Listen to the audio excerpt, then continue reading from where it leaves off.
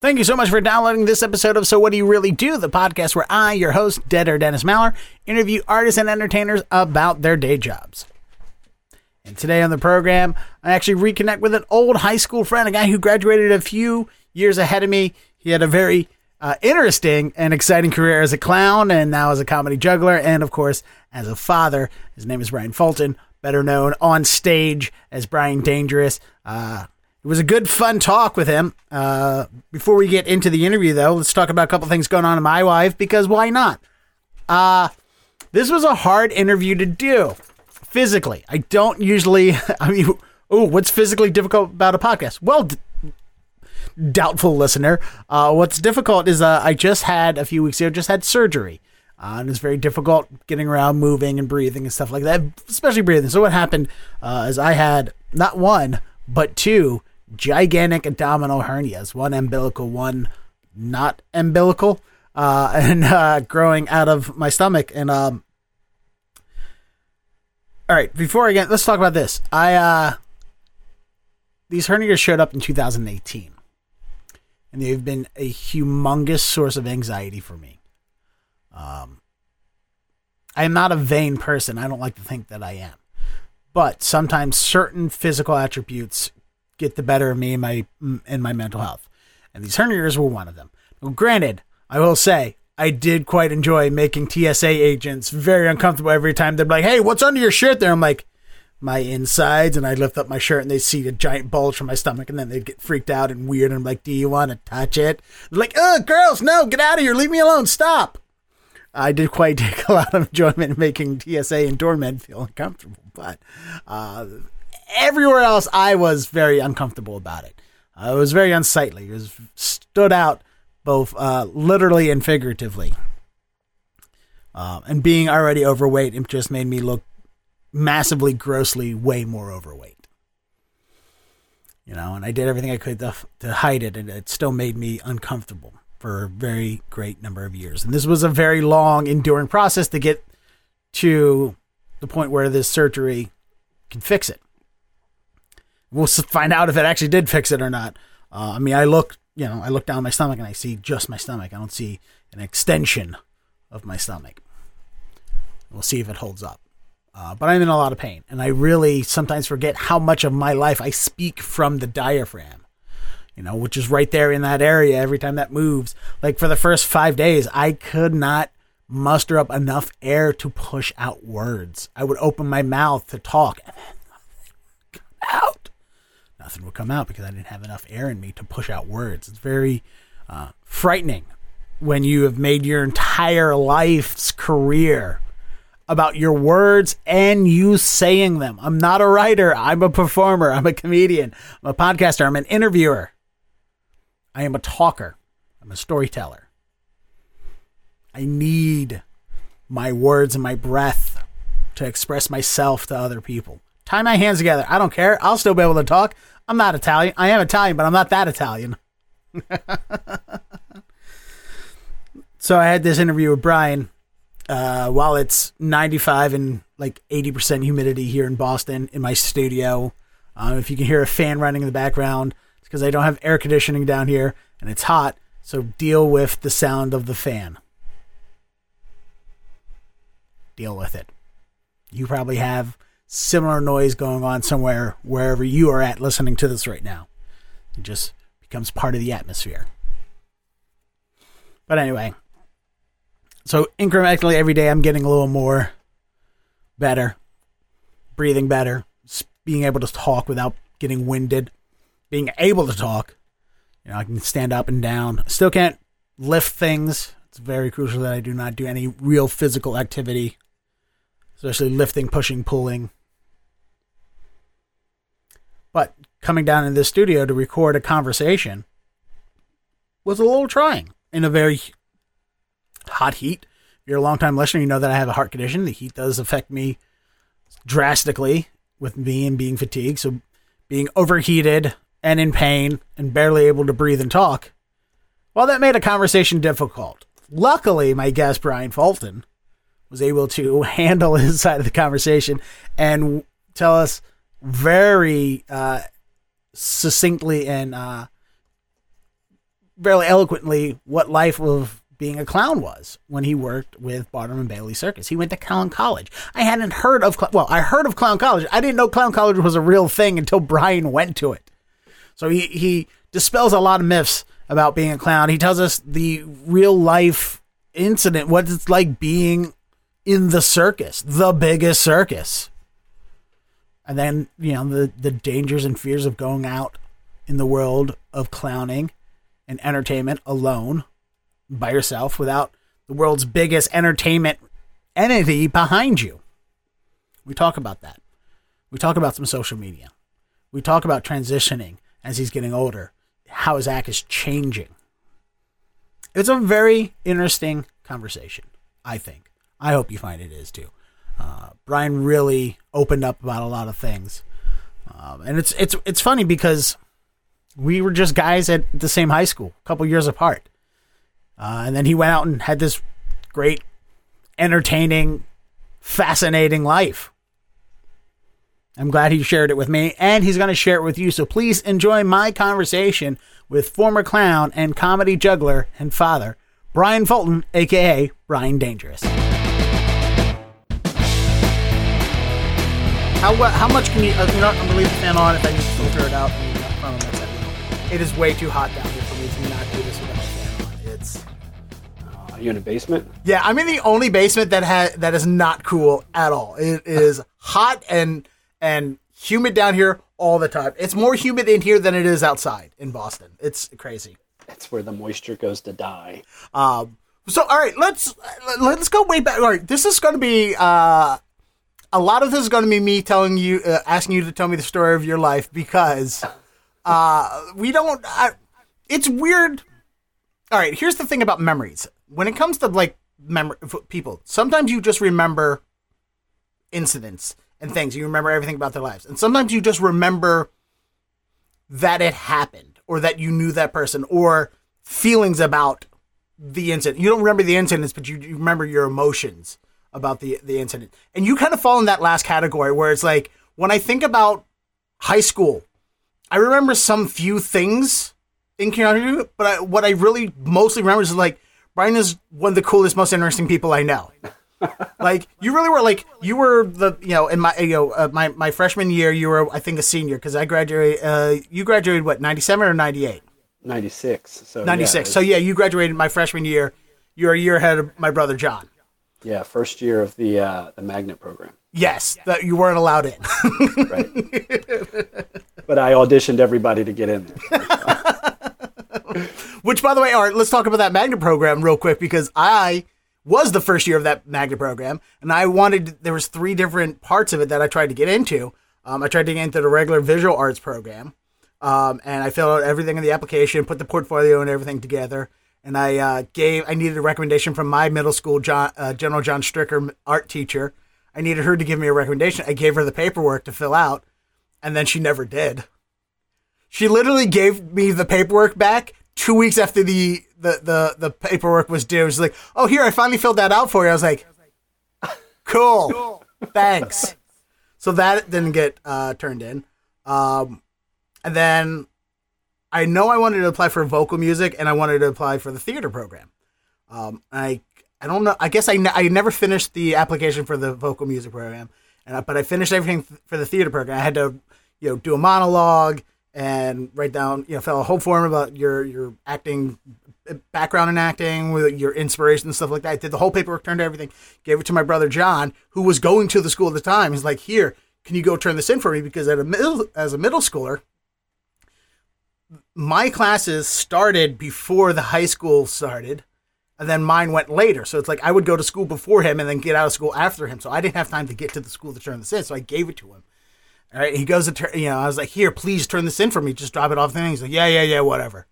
I was like, "Hey, I'm waiting to hear back from the thing. Did I say anything when you turn in?" He goes, "Oh no, I just threw that away." I'm like, "Why would you do that?" It's like, "Because I don't like you." I'm like, "Why would you do that to me? Why?" Like, he was part of the people who was mad about the program. He's like, "I can't get in the program. You're not going to get in the program." Yeah. So that I was not a part of the official magnet program either because total big brother dick move. And is it any wonder him and I haven't talked in 8 years? Anyway, now that the sad part of the podcast is over with. That was the thing. I remember, so going back to this, like I remember like, you're like in the gym class always telling stories in the gym class and stuff like that. I remember, like the smell of the, what is it? Smell of the grease, smell of the crowd, roar of the grease paint. Like going to see that play and just like, oh, here's this dude that I thought was just a total meathead jock actually is like an amazing actor and made me as a 15-year-old kid cry out of the emotions, you know? And then like you and John Shank were like the jock actors. Like you were the big guys on the sports team, but also like the big guys in the theater department and the acting and like doing real acting and heavy work. Lifted like as high schoolers doing real heavy lifting work on the acting stuff, and it was very inspirational. I was like, man, that's that Bryan guy. That's a cool thing. And then of course, what happens is, you know, you graduate, you leave, and then we're only left with the rumors that other people will tell us. Like for years, it was you know, it was all the rumors of you was like he went to Callan College. He works at Barnum and Bailey. He plays basketball at Lawrence Fishburne. He's going to be doing this movie and this and that. And you're like, wait, what things are real? What things are... Because none of it sounds possible. Like, Clown College? Well, let's start with that.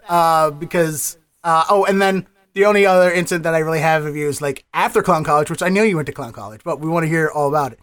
You came back to... after Clown College, came and hung out at wrestling practice one day. And this is when, like, the solidifies, like, Bryan Fulton is one of the coolest people I've ever known in my entire life. You came in, you're sitting behind our coach who's talking, and you're just goofing off. And you took your baseball cap, and you started balancing it on your nose. And we're all just in wonder, like, in shock, like, what is he doing? That's amazing. Because, like, you can see so many juggler events or balancing acts, or there's so many of these things that are just completely faked out. Like, I can buy things... I'm like, oh, look, it's balancing on my head, but it's a fake prop that straps to your head. You know, like fucking Gallagher had the hat that he would spin on his finger, and it's just actually attached to a handle. Right. But this is a baseball cap. Like, this is you're wearing like a Mets baseball cap. Is he really going to go through the effort of having a fake hat that can balance on its own and wear it all the time for the one incident? No. And this is what solidified it. You got up, and you walked over, and you grabbed the only chair in the room, and then you balance that chair on your chin, and you're like, wow, you really learned how to do something amazing. Because, again, can't be a prop chair. You didn't sneak in earlier that day, leave a fake chair there in hopes that you can later find a reason to show everybody. Yeah, right? So it's like, wow, you left here and you got real skills and talent and stuff like that. Now, obviously, it's because you went to Clown College, which sounds like a joke. It does. A lot of people didn't realize it's a real place. Some people were like, "Are you kidding?" Because I had a ton of scholarships when I graduated high school for theater. I had what was called the Maryland Distinguished Scholar of the Arts, which was good for any college in Maryland. It was like close to $90,000 in scholarships. And I chose to go to Clown College, which, you know, it was, my dad he was like, are you kidding me? He's like, really? Because I was planning on going to like either University of Maryland or Towson and getting a BFA to teach theater. So when I told him, I was like, you know, I'm gonna take a break from school and see what this Clown College thing's all about. He was like, he was not on board. And he was just like, are you kidding me? So he actually made me pay for everything. He made me pay. It was like the school itself was tuition free, but to get down there, it was like 2 months down in Florida, plane tickets, food, you know, rent, things like that. So it ended up costing about $3,000. And so he's like, you're gonna have to pay for it, you know. And I was slinging snowballs for years and working at Costa's, you know, slinging crabs and stuff. So I had money saved up, but I was like, later on, it ended up being the best decision he had ever done as far as my career, making me pay for it, because about halfway through, I got real homesick and I wanted to come home. And he's like, yeah, you can come home, whatever you want to do, man. He's like, just remember, you paid for it, you know. And I'm like, oh shit, that's right, I did pay for it. So that was he loves to tell that story too, about how, you know, how he made me pay for it. But yeah, I mean, Clown College is a real thing. How did you find out about Clown College? Because there's no way. The way I heard about Clown College is because you went to Clown College. Right. Yeah. I mean, so it wasn't one of these things that I ever heard about. I never grew up like we seen the circus. I came to the Baltimore Arena and things like that. We would go a couple times, but I never like longed to be a clown with Ringling Brothers Circus. It was never like my childhood dream, which is like well, a lot of the clowns like that's all they ever wanted to do was be a clown. So I was like that meathead jock guy that was like kind of like loved theater as well. But like I think probably beginning of my senior year, Miss Powell, who's the theater teacher, Miss Powell Krosky, she gave me the flyer because the show was coming to the Baltimore Arena. Usually in March we played. So she was like, they send out to all the theaters around school, the high schools and stuff like that, the audition flyer for Clown College. And she's like, normally I just throw these away. I get them every year. She's like, but this year I think you're the first time. I think that you really are a good candidate. So I'm like, all right, let me check it out. Like whatever. It sounded cool, like the circus. So I went to the Baltimore Arena. I had to take off school. My mom took me down there, and there's a big long line. There was probably like 50 or 60 people in line to audition, and I'm like, what is it? Like people are juggling. So I didn't know how to juggle. I didn't have any like circus skills. I mean, I was good at improv, and I was like physical theater. Like slaps and falls and stuff. I think I could probably walk my way through that without getting hurt. But other than that, it was just like I had this energy to like and it's this like willingness to just do stuff. So. I remember we're in line and like all these people are like practicing their juggling and stuff. My mom's looking at me like, I don't think this is going to be for you. And then I get in, and everybody warms up, and it was really cool. It was like, to be on the floor of the circus and like being on the floor of the arena and like looking up into the seats. And so it was a really cool experience. And I guess I did really well that audition. And what did you have to do in your audition since you didn't have any previous clowning experience? I mean, right. Nancy or Miss Powell was an amazing theater teacher. Like she went, like you hear some people, they talk about the Meisner method and they talk about immersing yourself in character and they, what is it that Daniel Day-Lewis does? Stanislavski? No. Or Stanislavski's another method, Yeah. but it's the, like, oh, I'm in character all time, even offset like that. Some places teach you straight that. Powell taught all of that. Method acting, yeah. Method acting. She taught you all of that stuff. Like, in my experience with her, she was like, here's how some people do it. Here's how other people do it. And you hear a lot of people in acting classes like, oh, we spent an entire day for 6 hours just pretending we were trees, or walk around like animals. She did a lot of that stuff. She was the real deal. So, like, I'm sure you had the capability from her of doing, like, just physical silent acting and stuff like that. So what is it in a clown college audition did they ask you to do? Well, it's crazy. Like there it was you can kind of like knowing now what like just kind of what they were doing, but from that perspective as just a kid, I didn't know what. So I was just kind of listening. They're like, there was going to be some improv. First, it was like a warm up. So everybody, because clowning is very physical, so everybody had to like physically warm up, and they would do this warm up routine, kind of a little bit of cardio, maybe like five minutes of cardio, but it was fun. They were doing like shaking your arms out and just being just all willy nilly, and then they kind of gave you scenes where you're just walking around the ring, and they would call things out, and they would be like, okay, now it's you're in on the moon, and there's the gravity's zero gravity and blah blah blah, and so you're kind of floating. So they want to see how you move basically, and then they would just keep throwing things out, like okay, now like you're a dog and blah blah blah. So it would be kind of like that kind of stuff. A lot of improv, just a lot of improv stuff, and it was probably the whole audition itself was probably only about half an hour. And then it was just like a lot of movement, a lot of like giving you scenarios like, okay, the guy at the very top of the arena is eating his popcorn and you got to make him laugh. Like how they want to see if you can play real big. So it was kind of cool perspective. It wasn't necessarily like technical stuff. And then at the end, they said if you had a skill, you could bring it, could show it, like, whatever. So I think I did like a backflip and a cartwheel. Like I didn't have any juggling stuff, But so it was like, and I didn't really think nothing of it. I was just like, oh, okay, whatever. And then the audition was over, and probably about a week later, maybe 2 weeks later, the director of clowning at the time, his name's Dick Monday, great guy.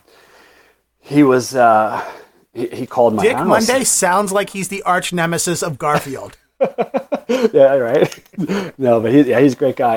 And he called my house and back in the day when you had the phone attached to the wall, and I'm talking to him, and he's like, hey, you did really well. We want to. He wasn't at that audition, and he's like, because he was watching video and stuff. He's like, I want to invite you to audition in DC, because the circus had moved, and it was like at the MCI Center at that time, which I don't know what it's called now, but we just refer to it as the phone booth because yeah. it's only been owned by phone companies, Verizon, yeah. MCI, Sprint. Yeah. So he's like, can you come down? And I'm like, all right, well, let me talk to my mom. I'm 17 years old, I think. And my mom gets on the phone, and she's like, my mom is like a hard ass, like hard as nails. She does not mess around when it comes to the kids. She's like, and who is this? And he's like, oh, hi, blah, blah. He's explaining his whole thing. And he's like, I just wasn't there, so I want to see him in person. And my mom's like, hey, lady, it's Dick Monday. Can you bring your kid to come see me in DC? Like, that does sound very lecherous. He wants to be a clown. No, but, I'm going to show him how to do some face painting. But he's he's talking to my mom, and my mom's like, giving him the ride. She's like, well, does he have a chance? Because I got to take off of work, and he's got to take off of school, and we got to go all the way to DC, and that's an hour trip, blah blah blah. And I'm like, they're like, mom, no, that's Dundog for you. It's like, hey, look, I got to take off from work. They take it like that's the kind of life that other people don't have to like. Yeah. Trust me, Towson kids, parents don't have to worry about. Hey, look, is this going to be a waste of my time? Because I only have so much PTO to take care of my kid's future with. Yeah. My mom went total Dundalk on him, and he's like, "Oh yes, ma'am. I wouldn't be calling if he didn't have a shot, and that's why I want to see him in person and blah."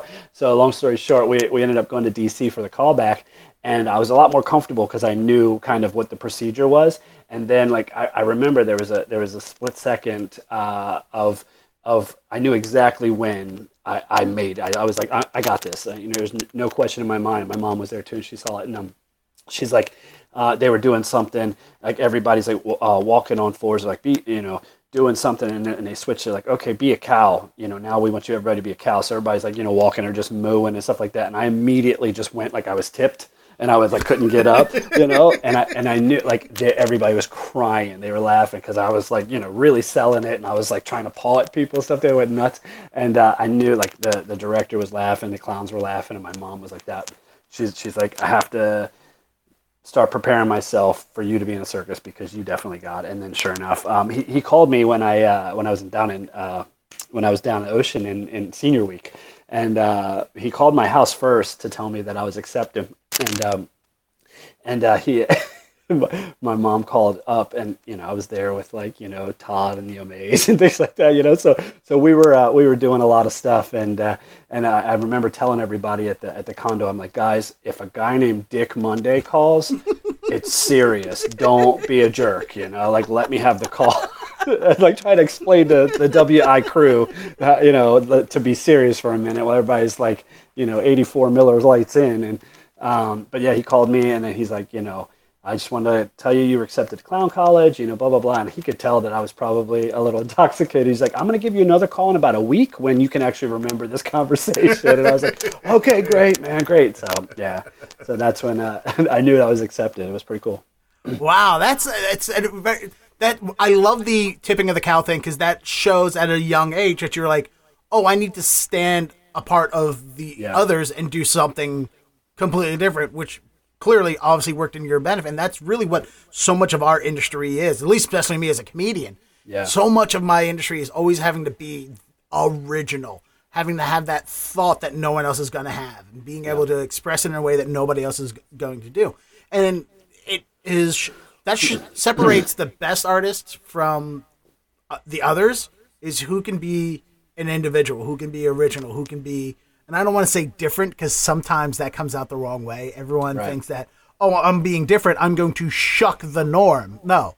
What you need to do is create the norm, take the norm and do it in an original fashion. Yeah, because, too, from doing comedy, in the entertainment industry, everything's been done.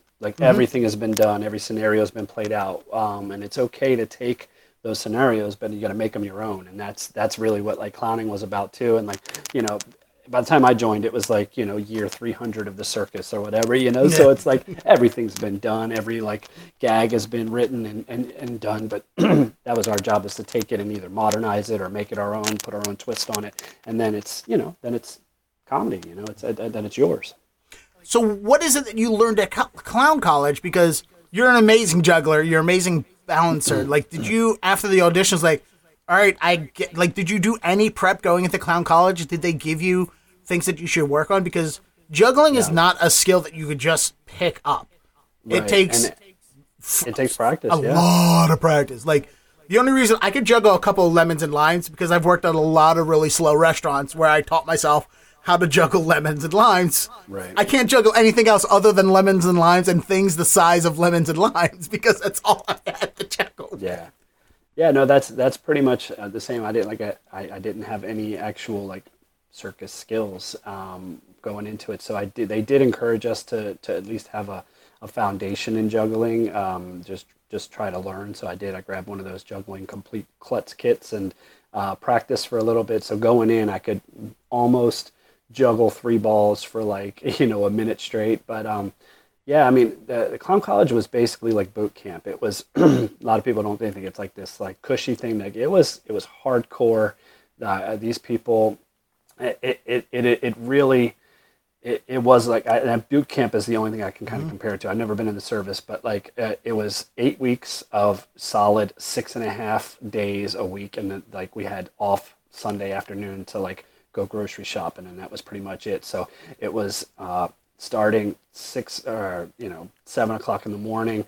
You get up and you stretch, blah blah blah. By 8 o'clock, we are in the arena, or then it was the Sarasota Opera House. We were in the theater, and we were doing calisthenics in the morning, stretching and working out. We had acrobatics class, we had falls class, we had like a gymnastics teacher that used to be on the Chinese national team. Like it was crazy because we had all these things in just 8 weeks to kind of put this big show on for the producers. So it was like we were doing juggling class, we were doing makeup class, we were learning circus history, we were learning we would have guest speakers and other people that were like clowns and stand-up comedians and different like huge heavyweights in the industry coming in and doing like specialty workshops, tons of improv classes, like tons of scene work, and then we would be like going in between doing all these, like going to the costume department for fittings for our costume and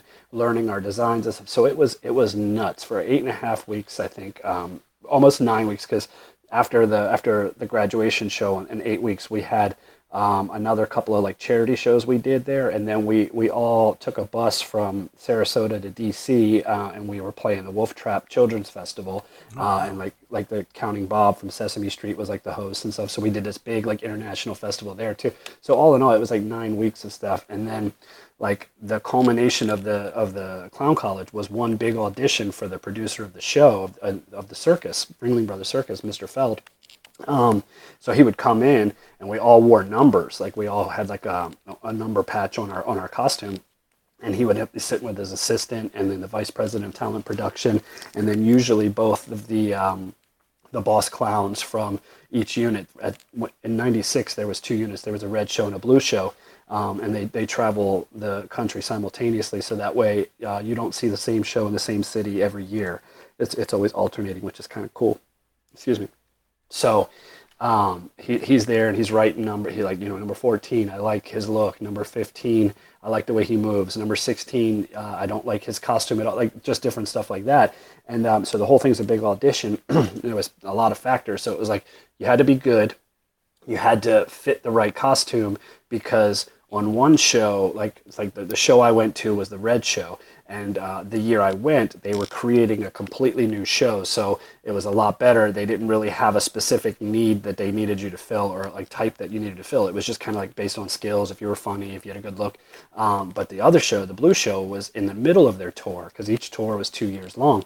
So it depended largely on who was leaving that year. So if it was like a super tall clown that was leaving, or if there was like a very athletic clown, or if there was like 2 girl clowns were leaving, then they'd be like, okay, we definitely need 2 girl clowns, because those gags were already produced and the show was already running, so they needed to basically fill spots. So it was this mix of like you had to be good, but you also had to be lucky, and you also had to be quote unquote like showbiz, the right personality type or body right, type. Fit. You know? Yeah. Right. Second City does a lot of that with their tours. Second City, like they do these sketch tours at theaters, and they're just redoing their old sketches that they've been doing for years. So the casting for that is a little more ubiquitous. Like, we just need somebody to fill these roles. Right. Yeah, and the roles don't need to be that specific because they don't have costume constraints or anything like that. They're just like, oh, we need somebody.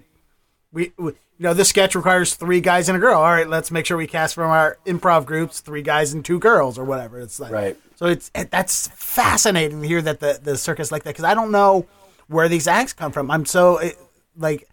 It's interesting that they're like, hey, we have the show that's already going. We don't need new acts. We just need people to plug and play into those acts. Right. Because I was curious as to see, when you go to clown college, do you come out as a particular type of clown? Do you have a clown discipline? Like, obviously, clowning is a huge industry. I know a lot of clowns now. They're all so very different. Like, there's so many clowns that just don't even talk. It's all mimicry. It's all mime work.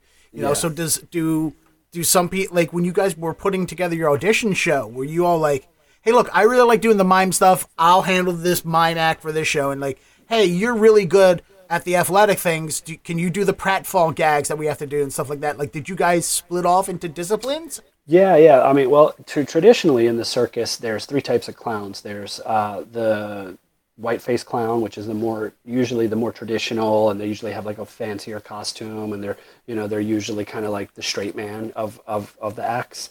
And then there's a clown that's called an Auguste clown, which is normal, like the skin color, and they have like different features and things like that. But most of the time they're like a skin color, and they're usually kind of like the butt of the jokes and the silly one. And then there's a character clown. So it's like that's where your tramp clowns or your hobo clowns or like your rodeo clowns and things like that. Like those are kind of categorized as the characters, and there's a bunch of things that can kind of intertwine into all those, but for the most part those were like the 3 sects that you kind of fall into, and then it was really kind of based on your personality. So like when I was a clown, I was an Auguste clown, and I was more of like an athletic type, and more of like we called ourselves skills clowns, because it was more about the juggling. It was more about like the balancing and things like that, and we would do like acrobatics in the show.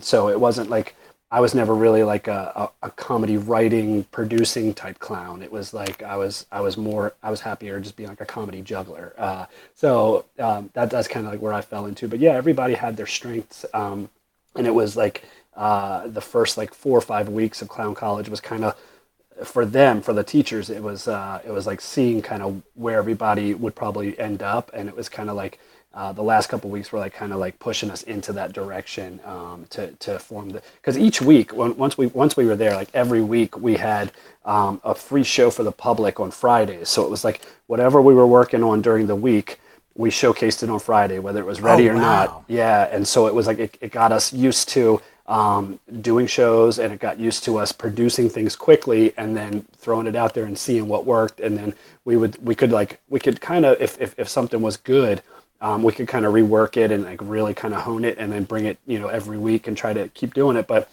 if it was shit, then, you just cut it. You'd be like, okay, that wasn't funny, so let's think of something else. So, and then at the end, it was kind of like all the gags that were good got put into the grand finale showcase for the producer, which was good. But I remember I did a lot of like the Spanish web, which is the rope that you see all the time that people do the ropes and stuff like that. I did that, and I did what was called a table slide gag. So it was like this big like 6-7 foot table, and it was waxed, and it was like polished really, really, so it was like super slippery, and we would do like all these like jumps and dives on it and pull ourselves across it and stuff like that. So it was pretty cool.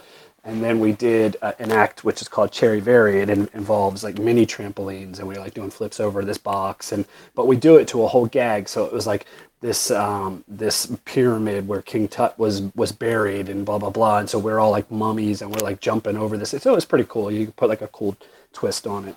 Oh wow, that sounds like such like the just the social media ness of watching Clown College. TikToks. That would get me to sit and watch TikTok as watching Clown College people training to do stuff. Like that's all right. This is why it blows my mind. I cannot imagine somebody going through a comedy class intensive, which is usually 6 weeks, and 2 hours a week for 6 weeks. at the end of their classes, you have to write a 5-minute routine that you perform in front of an audience for your showcase. And it's, your friends and family's like, yeah, we pay $10. We're here to support you. Yay. This is great. Let's be honest. They suck coming out of it. I can't imagine. Like, all right, at the end of 6 weeks, I'm like, all right, the 5 minutes you wrote is at least bearable. I can't imagine having them perform in front of an actual audience week 1 after class 1. No. Like, it takes years. Like, I watch people for years work at comedy. Yeah. And they still suck. You have 8 weeks.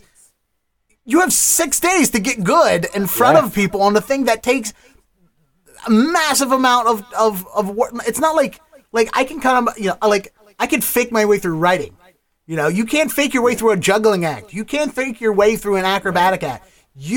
One misstep, flipping over a trampoline, you just land a 1/4 inch in the wrong direction, and that's a broken ankle at worst, or it's a concussion. A broken nose, exactly. And now, like, I mean, with a broken nose you can perform. You can't perform with a broken ankle. Yeah. That's 2 months of, hey, you just wasted your first week of clown college. Yeah, for sure. And it coming like clown college for me was so humbling because I never. By the way, you're 18 years old. That's the other top of it. I don't want to hear 18-year-olds. 17, 18-year-olds. I don't want to hear 17, 18-year-olds comedy, let alone 17, 18. Like, that blows my mind that you're that like you really have to take it serious. Like, you have to be that dedicated to it. Oh, that's boot camp, bro. Yeah, for sure. I was the youngest one there. I was one of the youngest ones to ever go to clown college, but I was the youngest one there for sure. And I was not very worldly at all. Like, I grew up in Dundalk. The farthest north I'd been was New York. The farthest west was West Virginia. East Delaware, and like south was like, I think I'd gone to Myrtle Beach a couple times. So I was very like tri-state area. And I was very young, and so I was athletic, and I think I had pretty good comedy timing. But other than that, I had like zero circus skills, and I'm getting there. And, I, like you said earlier, I was this like big, fun guy, tough guy from high school. And I'm like riding these huge wins, like the last play that we did, The Hatful of Rain with Shank. Like, it was great. And it was, really well produced. And like, we got a lot of awards and a lot of praise for it. So I'm like riding high, like, oh, my shit doesn't stink and blah, blah, blah. And then you get there, and so the class was like, there was like 30 people. But first of all, that was another win. Like, the statistic is, it is statistically harder to get into, or it was, since clown college is not around anymore, but it was statistically harder to get into clown college than it was Harvard or Yale, because they traveled the country, and like over the whole time they're auditioning, is probably about 3,000 people that audition every year for clown college, and only 30 make it. So you automatically, mathematically, just so stacked against you. But so I get there, and I'm like, oh, my shit doesn't stink. I'm this cool, like, I'm young, good looking guy, blah blah blah. Look at me, and I was just so humbled, because I was used to being the best at what I did from where I'm from. And then I get there, and I'm one of 30 who are also all the best at where they were from, So it was like, and they were a lot better, and they were older, and they were more experienced, they were more worldly. So I just immediately was like gut checked, It was like, holy crap. And that's why, like, after about 4 weeks, I was like, I can't do this. I got to go home, man, because it just really ate at me, because I was used to this whole, like, my shit doesn't stink, and they were there to tell me that, yeah, it does, and you need to work on it, and you need to get better. But the group of people I went with, they were phenomenal. Like, they were so talented, and they were really, really good at carrying you and lifting you up. So it was definitely like a good tribe, and I learned so much in that 8 weeks about myself, about clowning, about the circus, and just about life in general. So it was a humbling experience to go through all of that, Yeah, when it comes to skills and talent, you're a Baltimore 9, but at the circus, you're an LA 3. Right, for sure. Like, totally. That is like hitting the nail on the head right there. So, all right, the graduation, like clown college. It's all right. And is it Barnum? Was it Barnum and Bailey or Ringling Brothers? It was Ringling Brothers and Barnum and Bailey Circus. Okay, so, all right. I'm so bad at knowing those names. So the least I got that. If I say Ringling Brothers, I said Barnum and Bailey, I was right. Okay, good. yeah. It's a collective name. So real quick history lesson. There was the Ringling Brothers Circus, there was P.T. Barnum's Sideshow, and then there was the Bailey Brothers Circus, and basically they all combined at one point, and then it became the Ringling Brothers Barnum Bailey Circus. Okay. It's much deeper than that, but that's the gist of it. That's the small part. We've all seen Greatest Show with Hugh Jackman. We got the pre-story. Right. P.T. Barnum was just an amazing singer. That was also a great. Such a good-looking guy. The Clown College is put on by. It's owned by Barnum and Bailey Ringling Brothers. By them, it's not like a separate entity that goes. Right. Audition for somebody. We're just teachers. So it's basically their farm program. Yeah. So basically, what happened was in the '60s, one of the producers was like, the median. The average age for the clowns at that point were like 60s, 70s, and they were like, we need to get some young blood. We want to try to, get this clowning program so that we can kind of start funneling some younger, some blood into the circus so that we can have these people, because these people were like great clowns, but they were all getting ready to retire. They were all old, so it was basically a program to kind of, like you said, a farm program to kind of get some talent in. And every year they did it, from I want to say like 68. I'm so bad at the history. All my nerd clown friends are going to be like, Bryan, what are you doing? Like they're calling me out on it. But yeah, anyway, it was quite a few decades of clown college, and then the year after I went, 97 was the last official year that clown college was produced. So oh wow, after the year they're like, no other clowns will do. Well, it was funny because so my year was 96 and 97 was Steve-O's year. So after the year he went to Clown College, after that they were like, we're done. We're done. So it was pretty funny. He's the one that ruined it for everybody now. So that's what I'm wondering is the graduation, going to Clown College, the whole point of graduation for all the students is to get into Ringling Brothers. To get a contract with the circus, yep. And out of the 30, how many do you think on average? I mean, I guess it's dependent on who quits and not what they need. Yeah, there could just be years like, hey, we don't need any new clowns. Yeah, thanks for taking the program. Yeah. See you next year, maybe. Yeah, there was years that were probably like 2 or 3 people made it out of 30, 35 people. And then my year, I think, was a big transitional year, so quite a few people made it. I think about 12 people made it from my year total. But I didn't make it at first. My first year, I got the shaft, because it just, I really don't think that I used all my potential there, and I kind of took things for granted and phoned in some stuff, and I guess it showed, and so initially that first round I didn't get a contract, but I was placed as an alternate, so it was like you can either get a contract and then you're an alternate, or you were just don't even think about it, so what happened was I did end up going that later that year because a couple people quit the show, and then they were like, okay, well, let's call Bryan and see if he still wants to do it. So I did end up going right after Clown College, which was nice, but yeah, I wasn't offered a contract right out of Clown College, which was kind of like heartbreaking. I just spent all this time and energy, and I wasn't worried like I could go back to college. I had my scholarships would hold over and this and that, but it was just kind of like, well, I thought this is what I wanted to do, and it was just kind of slap in the face. But it's also kind of amazing listening to the story because we grew up in the 90s, and our only perception of improv was Whose Line Is It Anyway? Right. And that was if you were lucky. Like this, we went to school and did improv before Drew Carey brought back the revival of Whose Line Is It Anyway? Right. So for us to find out what improv was, you had to watch like Comedy Central at 5 a.m. on a Sunday when they would do repeats, reruns of the BBC's version of Whose Line Is It Anyway? Yeah. So we only knew of short form, while throughout all those years, all throughout all the decades, they've been teaching long form, and I didn't really learn much about long form until I moved here to Boston and how intensive long form is now. And now it's, of course, everywhere. But it's if you don't have that perception of how critical improv is to everything, and how it's like when you look at acting, clowning, my world of stand-up comedy, it's amazing how beneficial to all the people improv can be. Like, I hate improv when they do the corporate, look at the, hey, we're gonna help your team building skills by doing improv training. Improv, like, it's so lecherous and predatory that it makes me sick, and that's what I hate. Like, the only thing I hate about improv is the business of improv.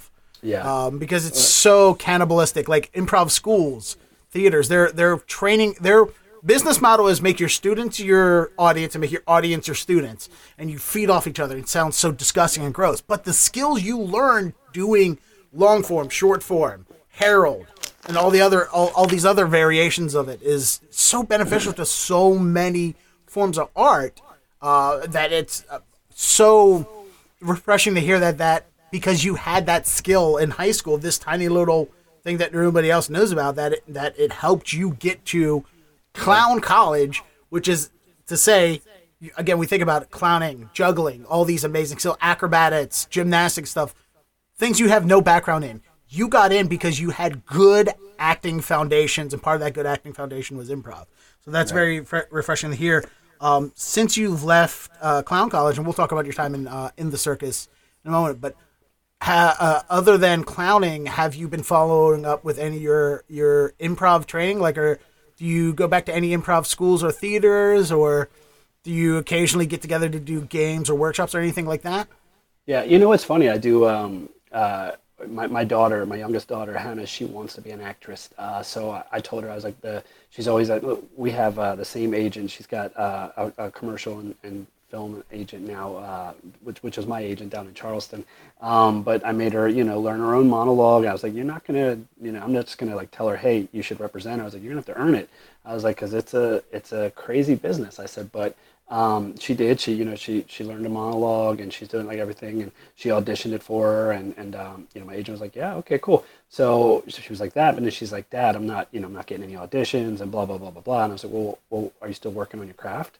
And she's like, what do you mean? And I'm like, well, you got the agent. That's good. That's one point. I was like, but being an actor or an actress isn't just I do a monologue one time and I'm an actress. I was like, you have to continually and consistently work on your craft, and your craft is your brain and your ability to do characters, to do dialects, to do accents, to do improv. So I improv with her all the time. It was funny. Just last night we were improv and we were doing yes and and she was saying that I was like no, yes and yes and so we were just going as crazy as possible. But I told her too. I was like, well, what are you doing to work on your character? She's like, I don't know. I said, okay. I said, learn a new language, learn a new accent, learn 5 new accents. I said, learn one accent really well so that from now on, when they want somebody that's blonde hair, blue eyes, that has, a Boston accent, they're looking at you for the age range of 16 to 22. Like be so good at one thing that, it's impossible for them to turn you down. And what's good about the whole social media now is that, like, I feel like TikTok's a huge resource for this stuff. Like, there's tons of like impressionists, tons of people like willing to teach you how to do impressions or dialects. You can learn languages, and you can see other successful people, and they'll break it down for you. And it's like such a great community for learning. That's what I tell her too. I'm like, for every 3 TikTok videos you see people dancing and this and that, watch 10 on how to do something, how to pick up a skill. And I said, and eventually, they're going to have no choice but to pick you because you're so good at what you do. I said, and then the world will see. I said, but you're living in an age now where you can completely cut out the middleman, and it's such a refreshing thing that you can literally just produce your own content and just put it out there and just keep rapid firing, everything. And then you're going to get noticed because it's consistency, and it's, the dedication, and it's also the skill level. Your skill's going to improve with that much repetition. So that's what I do too. Like, a lot of times we'll do things for fun, and like, she's like, she loves Mark Wahlberg, so I started to like do the oh, well, you gotta get, because he's always out of breath, and like I try. I hate that. There's so many actors that, like, I'm being dramatic. So I'm out of breath. This is a very important scene. Yeah. It's like, what did you run laps to get here to have a dramatic... Ryan Gosling, did you run laps to tell Kate, whatever her name is, that you love her? Why? Is there something... Is someone squeezing you? What's going on, Chris Pine? What's going on? Everybody for that, 5-year window went to the same acting school. Like that was the first lesson that was taught there. But no, so that's... I don't do anything traditionally as far as the performance aspect. I feel like I still perform. I still, regularly do my show. So that keeps me constantly, like, the whole 10 minutes before I do my show, I'm out in the audience and I'm warming them up, and I'm doing all that myself. Like, I'm trying to connect with them on a personal level. I tell them about my background, my history. We do like questions and answers, and my daughter's there too because she runs my sound. So I get her involved. So it's that part, and I also do it like kind of like how the stand-up comedians would like warm up like a television crowd. I kind of do it that way, where I kind of, some of it's bits that I do, some of it's kind of stand up, and then some of it's just kind of real, trying to connect with them. So okay, so yeah, you're because of working on because you're continuously doing your craft, you're still having to work on your craft. It's great to hear that you're basically improv training. You're doing improv pop quizzes with your daughter. Yeah. Well, and then see what's funny is when I do my show, I do before I start, I go backstage and I do like a set of breathing exercises, because I do a 45-minute show and I'm 44, so it's like it's still pretty. It's a lot of cardio, So I get in the right mind frame. But I tell them, I'm like, hey, I'm gonna go backstage. I'm gonna do my breathing exercises for about a minute or two. I was like, and then it's just my daughter on the stage, like with the sound equipment. I'm like, but does you got any questions? Just shoot them to Hannah. She loves answering questions. And so I put her on the spot, like every single show. But she's like, and they ask her, they grill her, like, oh, you going to college? What college you going to? How's it? And I'll be back there with my microphone, and sometimes I'll be like, ask her how it is having the coolest dad in the world, like just messing with her, But yeah, so I throw her out of the spot. She loves it though. She does well. That's good. So let's go back to getting into the circus, because you said the blue team you were on, right? The red. You're on the red team. I'm so bad with colors. I can That's okay. Not colorblind, but I'm just bad at remembering. Hey, look, everybody! I just want you to know I'm woke. Despite this haircut, I'm woke and colorblind when it comes to real life things. Not actual colors. I can see them, but I'm just anyway. So on the red team, you said they were creating a new act for that year. How much of that was input from the people coming in? How much of it was like, hey, we wrote these things, here's what you're going to do? So basically, the clowns would be in charge of producing all the content for like the first hour before the show actually started. They called it the 3-ring adventure, where I think I don't know if you've ever been to the circus, but back in like the 90s, they started to let people come down onto the floor and like mill around, and actually like before the show started, they could kind of like see the ring curves, and they could really get a sense of what everything was like, and they called it the 3-ring adventure. And basically in each ring, the clowns would be doing like gags and things like that, a lot of comedy, a lot of audience participation and things like that. So those things that we were writing in clown college are what we'd be performing at the 3-ring adventure. And then sometimes like the big production numbers, those would make it into the actual show. So that table slide thing that I told you about, and the Cherry Berry with the mini trampolines, those were both things that we did in the actual show. So that's why because I was athletic and I was able to do, those were both very labor intensive, gymnastics involved, acrobatics involved, gags. So that's why I was able to get pulled up from being an alternate. And they were like, yeah, well, at least he was athletic, so let's bring him. He can fill that costume. It'll be fun. And how many years did you spend with him? I was with Ringling Brothers for 6 years, from 96 to 2002. So that's 3 tours? 3 tours, yep. 3, and they were 3 full tours. So it was, like I said, the Red Show started it started a lot longer, but they started a new show at the tail end of 96. So that went 97, 98, then a new show for 99, 2000, and then a new show for 2001, 2002. So 3 different shows. And so what was life like traveling with the circus? Like, we know the old joke, we're going to run away and join the circus and stuff like that, but I've talked to a lot of friends who are clowns. Your episode's going to drop probably in like 3 days. I'm going to put it out this week because of my life. I don't have time. I got to get it done today. I don't have any more days off. But get it out. I had 2 days off this week, and that's because I spent one of them on the couch because I just needed time to do nothing. Even though I spent the week previous on the whole couch with hernia surgery and not doing anything. Like, I felt so guilty not being able to move, just sitting on my couch, sweltering in 90% humidity, 95 degrees, 90% humidity. I should go down and work on a podcast, but I'm just in so much pain. Then I go back to work for a week, and I'm like, I just need to sit here and decompress from a week of work. I just need to eat pizza and watch YouTube videos and not talk to anybody. I'll talk to somebody tomorrow. But my most previous episode is also with another person who was a clown. His dad was a clown in the circus and left the circus. He was with, I think, Big Apple Circus. Okay. And he left, and he became a traveling street performer. Who was that? Jack Lapierre's Lapierre's. He was just on America's Got Talent. Yeah.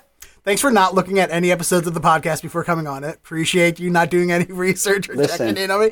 You know what? We only succeed we only succeed with the help of our friends. So I appreciate you paying attention to the podcast and listening, Bryan. Well, here's the thing. I don't like podcasts. I really don't have time for, but I watch all of your little snippets on TikTok and all that stuff, like the little micro moments. Like I love those. Yes. I'm like, Okay. I got 2 minutes. I can enjoy this. Like, you know, but yeah. Fair enough. I do a lot of long form interviews. I don't blame anybody who is like, I don't have 90 minutes.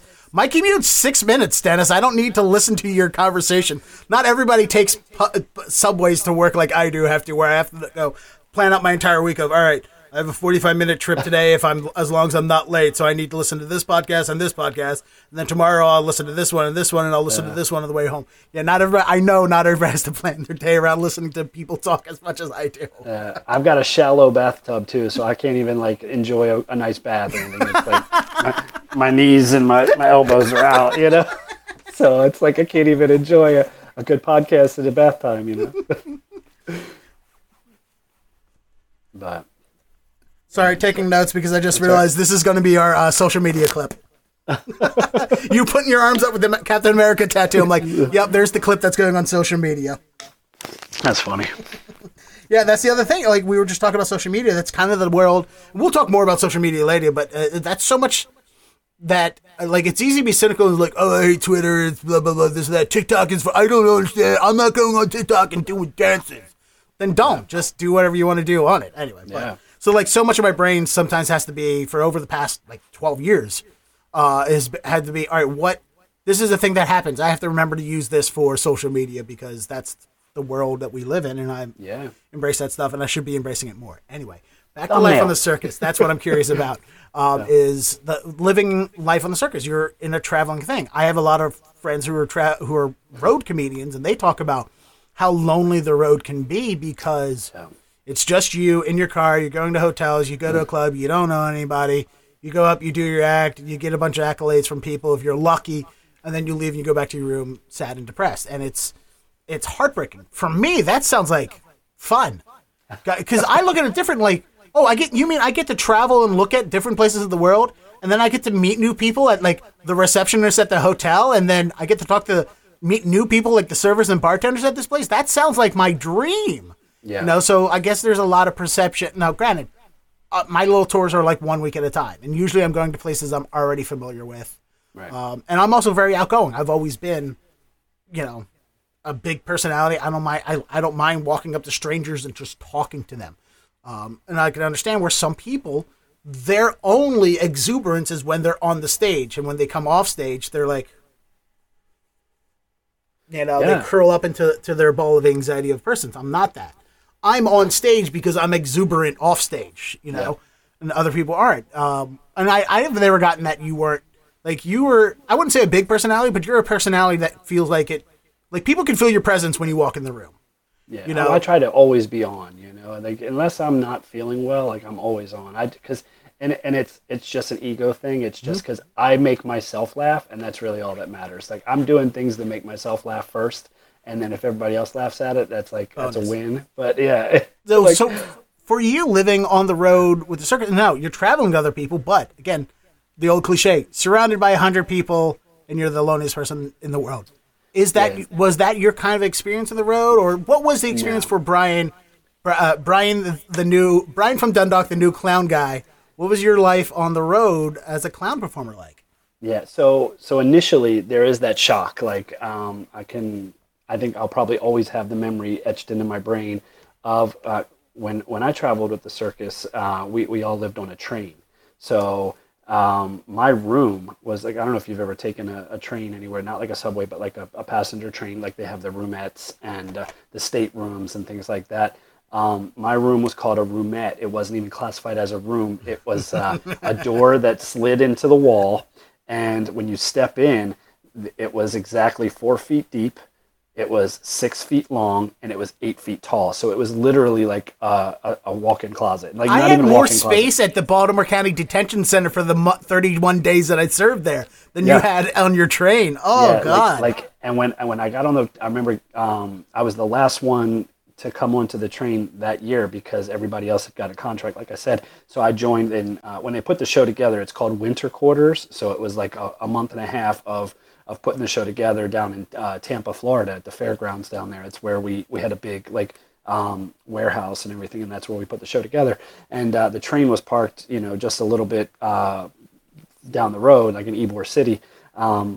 So I get on the train and I got this big duffel bag and another bag, and it was like, okay. And my friend shows me this room, and I'm like, oh, okay. So this is like my closet where I put my clothes. Like, where do I sleep?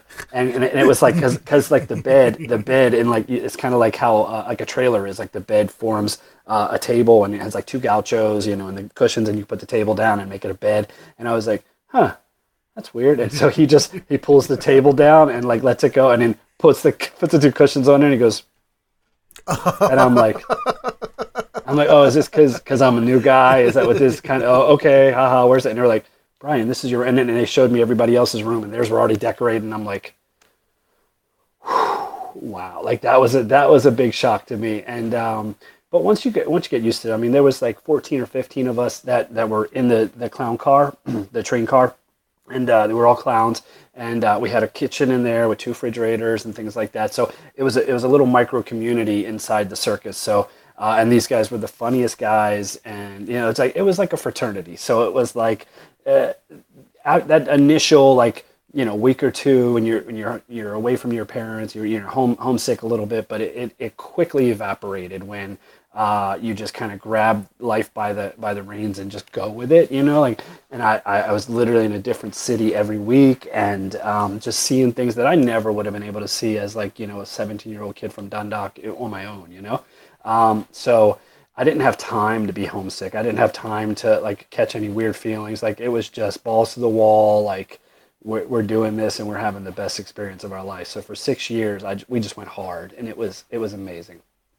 Yeah, I was, for like me growing up in Dundalk, I was in the Boy Scouts. So with the Boy Scouts, I learned a lot of things about the world. And I also got to travel. Like when I was 17, I was in Scotland. Yeah. For 2 weeks, which was a huge, like I go back and think about so many things I did horribly wrong back then as a 17-year-old, like just trying to be funny, just trying to make friends, and just repeating lines from South Park that I didn't know what they meant, but just like, hey, this is the funny thing that I laughed at. Won't you guys laugh at it too? And they're like, Dennis, why would you say that? That's horrible. But, or just like how needy I was for attention and trying to be friends with people. But I at least had some experience with the world growing up a little bit, like traveling around and stuff. I can't imagine that cultural shock of, hey, this is my first time really leaving home and seeing different things. When you're traveling to these cities, how much time do you have to actually experience the cities? Or it's like you set up, you do your thing, you do the show, you pack it up, you get on the train, and you go back to another city. Like, is there, like, sometimes when I get to do comedy, I plan, hey, I want to leave at this time. So when I get to Greensboro, I have 6 hours in Greensboro to experience the city before I go do my show at night. Is there that availability, or is it just a grind? Yeah, no. It was definitely time that you could check out things. So basically what would happen is, depending on how far each city's jump was, they tried to keep it within like a day's train ride. There were a couple big train runs when we were starting to go out west, but for the most part, it was like a day on the train. So it would be like, Tampa to Miami, or like Miami to Jacksonville. So it would be like, it wouldn't be that far. So basically the train would leave Monday, or like late Sunday night, early Monday morning. Travel all day Monday. We'd usually get in either late Monday night or early Tuesday morning. And then we'd set up the whole show on Tuesday, and we would open up on Wednesday. So basically, you'd have like the days during the day to like kind of go explore the city, and then at night, because the weekends we would have like 6 shows. So it wasn't really a whole lot you could do. But during the day, like Wednesday, Thursday, Friday, you could go and see the city. And then the show was like 7:30, so it was usually done by like 9:30. So if you wanted to go catch a movie or something, you could do that, or go out to grab some drinks or something, you could do that. But then there was times like the first year of the circuit, you're playing the bigger cities. So you're playing like New York, you're playing LA, you're playing Chicago, you're playing the bigger cities. So whenever we were in New York, we would play like Long Island first. we played Jersey, and then we'd play Madison Square Garden. So it was like we were in Madison Square Garden for at least a month. So and then Long Island and Jersey, you were there for like another. So all in all, you were there almost 2 months. So you could kind of really dive into some of the craziness of the cities, like the bigger cities. In LA, we played like Long Beach, LA, Anaheim, and things like that. So we were in the LA area too for like almost 2 months. So you could really kind of get to see what the cities were about. The second year, we called it the rodeo route because you were playing smaller cities like Waco and like Newton, Kansas, and things like that. You're like places that you're like, this is a city, but that was the coolest part for me was playing the smaller cities. Like you see, like if your life was a movie, you like remember different parts of like the B-roll. And for me, like one of the parts that I remember the B-roll is traveling the Midwest on the train. Some of these cities were so small that the circus wouldn't play there. So the only glimpse that they would get of the actual circus is when it went through their backyard on the train tracks, and they would literally post up with their lawn chairs and signs and stuff like that because we would creep through these towns, and they knew when the train was coming, and it'd be like big celebrations, big parties of people just having like parties in their yard, but like because the circus was just coming through on the tracks. And I remember being out on the vestibules and like waving at these people that were like, that was the biggest part of their summer, was like when the train comes. It was just so cool to be like part of that experience. And it's something that you can't ever really describe to somebody because they weren't there, of how just like that visceral experience of being that part of somebody's life in just the smallest way was really, really cool. Oh my God. Like that's like, I'm like for some people, you have to also explain this is 1998. Yeah. There's no internet. Mm-mm. I mean, there's the internet, there's AOL, but even like a fraction of people had it. And if you did have it, you weren't experiencing that much stuff. There wasn't that much stuff on the internet to experience, even if you had it. So these podunk towns, like that's flabbergasting to me to know that some people literally live their lives like, you know what tomorrow is? Right. Circus train! And it's just them for 3 minutes sitting in the air watching a train go by and waving, and maybe they'll see a giraffe's head stick up outside of a train car, and then that's the highlight of their lives. That's incredibly aspiring to know that you can have that much impact on somebody's life in such a fraction of a moment. But also at the same time, when you look at the big picture, it's like that's incredibly depressing and sad that is the highlight of someone's life, that nothing else in their life will ever compare to that thing that you and me would take for instantly granted. Like, I think the closest we have in Baltimore, and it's a novelty to us. It's not a thing that we will just go down and sit on the patio of L Street Pub and watch them walk the elephants from down the streets to the Baltimore Arena when the circus comes down. We're like, oh, hey, circus is coming. They're coming set up. They're going to walk the elephants around 2:00. You guys want to go get beers and watch elephants? Yeah. Like, for us, it's a novelty. It's not the highlight of our life. I can, we grew up in a say what you want about Baltimore and Dundalk. I mean, we grew up in a very urbanized environment where there was a lot going on, a lot of experiences, both good and bad. But, we were at least enough of a city where that wasn't. Our life was like, hey, there's a train coming. Let's wave at the train. Yeah. All right, the train went by. Let's go back to pretending that we're not sad. Yeah, it's crazy. So that's that insane. part, it was very humbling, and it was it teaches you gratitude for sure. So, wow. So let's. People are weird about money. I think people should be less weird about money. So let's talk about money. Because the perception of these industries is like, oh, we pay for your room, your board, and your food, so we don't pay you much money. And it almost becomes, even though you're being paid, it almost becomes like a servitude situation, endangered servitude situation, where it's like, hey, I make money, but I don't make enough money to be able to walk away from this lifestyle. Or some people just, they do a thing, like actors. The amount of money that actors get paid to act sometimes is insane. Was that, what was the pay like as a clown in Barnabas? You don't have to talk exact numbers if you don't want to. No, but I would love to hear what the numbers are. Yeah, so when I was auditioning for clown college and things like that, I was like, I heard rumors that like clowns started at like 60 grand a year, and this, 17 years old in 1996, like a 60 grand salary. That's like, 150 grand now. So you're at 41, I will take 60 grand salary right now. Okay. Yeah. So I was like, oh, that's great. That's good. Blah, blah, blah. So we do everything. And I remember like when it was time, months and months later to talk about my contract and things like that, I look and first year clowns. When I was a first year clown, my first contract was $300 a week.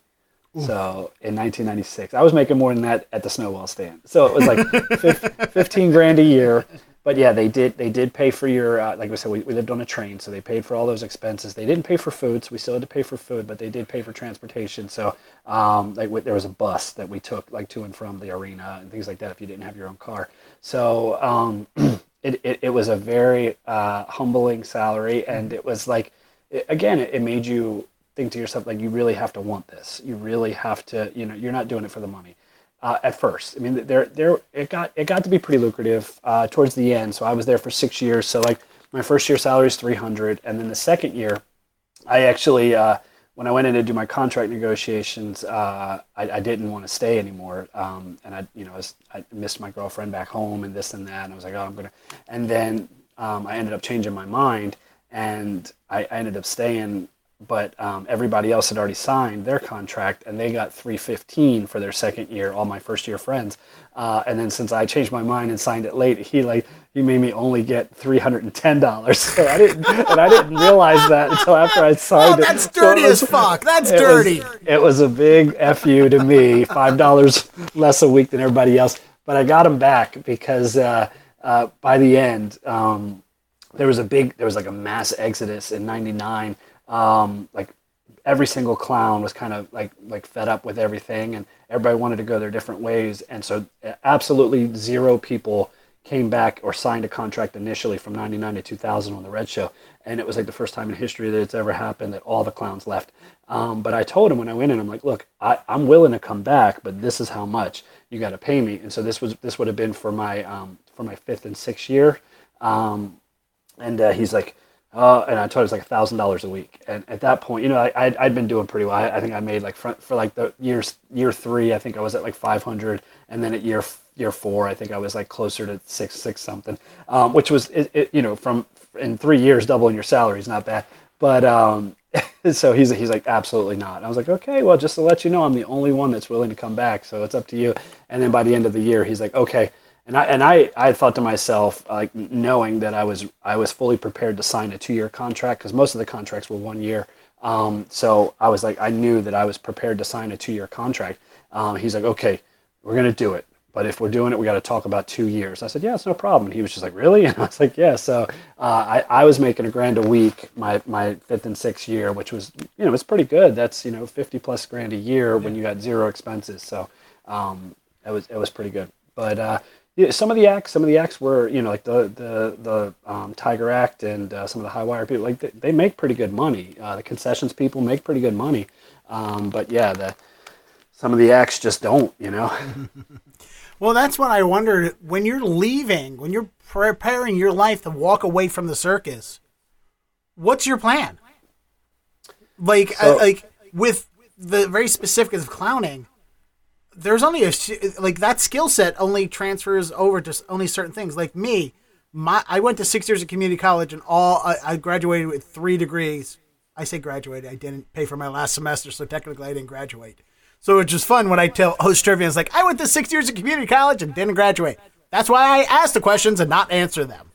But like all my education is radio, television, and journalism. Mm-hmm. I don't know how to make a spreadsheet. Right. I don't know how to work in an office. I did radio for 22 years. By the time iHeartRadio laid me off in 2018, I looked at like doing temp agency work just because I was going to go do freelance audio work because that's all I know how to do. Right. And I looked at what they require you to know to do. I was like, I don't know any of these. I don't know what these words mean, let alone how to do these jobs that they're saying. And like, I was so willfully unprepared for the real world. I have no other career decisions other than entertainment. That's all I know how to do. Right. It's scary at 41. Like every time I try to think about, oh, well, maybe I'll just change careers. How? I have no skill sets to change careers. And please, please, NPR, hire me to produce your podcasts. Anyway, but for you, again, similar situation. You're coming out of, being a clown. What else are you going to be able to do with those clown skills? Yeah. What's the plan? So it was interesting. The end of towards the end of year 6, once I realized that I wasn't coming back. I'd gotten married, and so my ex-wife, she was a contortionist and an acrobat from Budapest, from Hungary, and we were like. I think it's safe to say you met her on the circus. She's not just like, oh, I was at a bar. Hey, there's a contortionist at a different. No. And it's kind of like one of those things. Like we're young. We're like 22, and she was like 20. I think she was 21. At that point, you're kind of looking at a couple of different industries. The cruise ship industry is always an option. It's always a viable option. They have guest entertainers, and they have productions on their cruise ships, and there's plenty of those. There's theme parks. So theme parks are always hiring variety entertainment. There are other circuses, smaller circuses. Obviously, yeah. And then there's shows. There's like standalone shows, or there's some traveling shows that hire variety performers. So those were kind of the options that we had, and then based on those, and we were fortunate enough to see what the lives were like in different cities, and we also had kind of built up a network of people in various cities. So we kind of had we could either go to New York. And try, there's always, plenty of shows and auditioning to do in New York.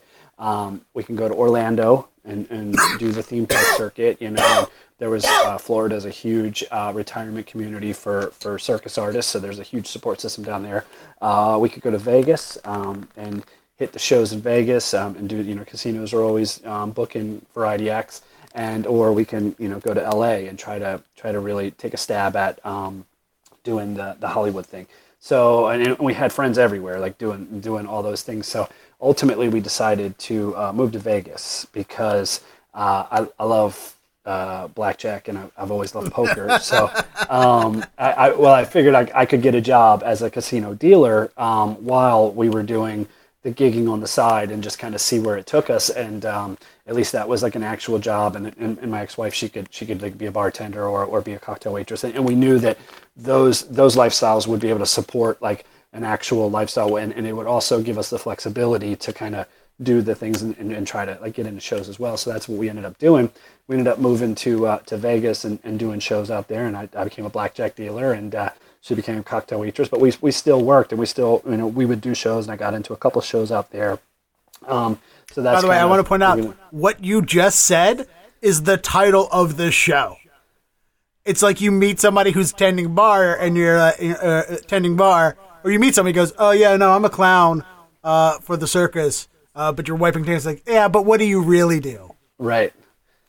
So at that point, that's the first time it was like, but what do you really do for us? Yeah. Because up until that point, we were primarily performers. But it was good. It was good to see what it was really like and what it was going to take to make it, quote unquote, make it in the private sector without this huge PR machine behind you that was the circus. And again, this is still pre-internet, so even like just. It's amazing how much social media has changed the promotion world in itself. Like, the job of social media management is a job that was created 15 years ago because it was a need for it. Like, there's always been PR and marketing and stuff, but it was never meant anything. Like, PR marketing is all you really did is write press releases and send it to news agencies. You didn't have to, like, think about the PR team at Wendy's that have to think of funny roasting tweets every day, Right. Yeah. So this was 2002. So I still vividly remember the last 3 or 4 months leaving the circus, and I was at that time I had bought. It was so funny. I bought probably 100 blank VHS tapes that were only 15 minutes long for my promo reels, and I was physically dubbing each VHS tape with my promo reel and my ex-wife's promo reel. And then packaging it with promo pictures, headshots, and resumes, and physically sending 8x10 photos. You got to print out your resume. You got to cut that 8.5 by 11 to 8 by 10. Yep. Paste it to the back of your headshot. Yep. And physically, I remember it was 100 different packets that I sent out in 3 months, physical packets to different talent agents and carrying them all agents. to the post office. Yeah. In the little bubble wrap, yellow, the yellow manila yellow bubble wrap envelopes. Yeah, and it was just crazy because I couldn't tell you how I even found a place that sold me 115-minute VHS tapes. It was like special ordered, but it was no internet, so I had to have called somebody or asked somebody. So yeah, I really remember that, and a lot of times it was like one of those things where you have to you send it out and you wait. And you call them, hey, did you get it? Yeah, I got it. And they have to actually put it in the VCR. So that's what it was like when I was leaving the road. So it was still very like a very non-technological process. It was a very analog process. I mean, right now, like for me, like so, in 2002. Let's see here. I was still in college. Let's say around 2008, I was managing a couple of punk bands. And in 2008, my DIY self-ability to be able to just make, be able to burn CDs with 4 songs on it and print out print out sleeves to go inside jewel cases or print out actual sleeves and stuff. Of course, it's on black or white printer because color printers were way too expensive. Like my DIY ability to make envelopes that had our our electronic press kit on it to send out to venues and ad agencies and stuff like that. I was well and far advanced in 2008 doing that. Like just a few years earlier, the ability for you to actually dub VHS tapes was literally impossible. The only way you could do it at home was with thousands of dollars worth of equipment, or you'd have to go to a place and go, here, make 100 of these, please, and hope that they did it right, and then pay them an exorbitant amount of money, and then pick them up, and then hope that all 100 of these VHS tapes are right. Otherwise, you're sending it out, and you could be sending out a tape. At least on a CD, I could throw it in my computer and in 3 seconds know it's the right one. With a VHS tape, you have to physically put it in a machine and watch it. Like, who knows? You could be sending out someone's taped copy of ABC's reruns of Star Trek The Next Generation, and they're like, what is this? Like, yeah. That's so anxiety-inducing thinking about the amount of blind trust you have to have in that promotional method. That's people just don't understand that. I had a 19-inch TV VCR combo, and that was like the hub. And then I had 3 other VHS or VCRs spliced into it. So it was like I could record that one on 3 of them at a time. But even then, it took me forever. And I was just doing 15 minutes. And if there's one mistake, you got to start from the beginning. Yeah, I went through 3 master copies because it snapped, and I'm like, not even a snap. Like if there's just a roll that goes, like we all have the filter that you put on your video thing. That's like, oh, this looks like 80s VHS, and there's always that line goes down. If for one reason your VCR that one time playing this tape has that line going right down the thing, you're just like, fuck, stop, rewind. Rewind. All right, stop. Play, record, and hope that it doesn't happen again. I'm saying that we understand that. Like, I want other people to understand the effort you had to go into for things like. Look, in this day and age, a lot of people will send the law, like you're submitting to, like, the amount of times that I've accidentally copied and pasted the wrong YouTube link into a festival submission. And I have to be mortified that it was like, you watched me watch this video on the YouTube now? No, not my comedy tape. Like, again, that's an easy fix now. If something went wrong then, that's it. You're done. There's no way. There's no coming back from it. There's no fixing it. They're not going to watch the tape and go, hey, I think you sent the wrong tape. We're really interested. Send us another. No, they're just like, trash. Next. Yeah, literally throw it there. Next. Yep. Circle filing cabinet. So, coming out of the circus, what was your effort to developing a solo act?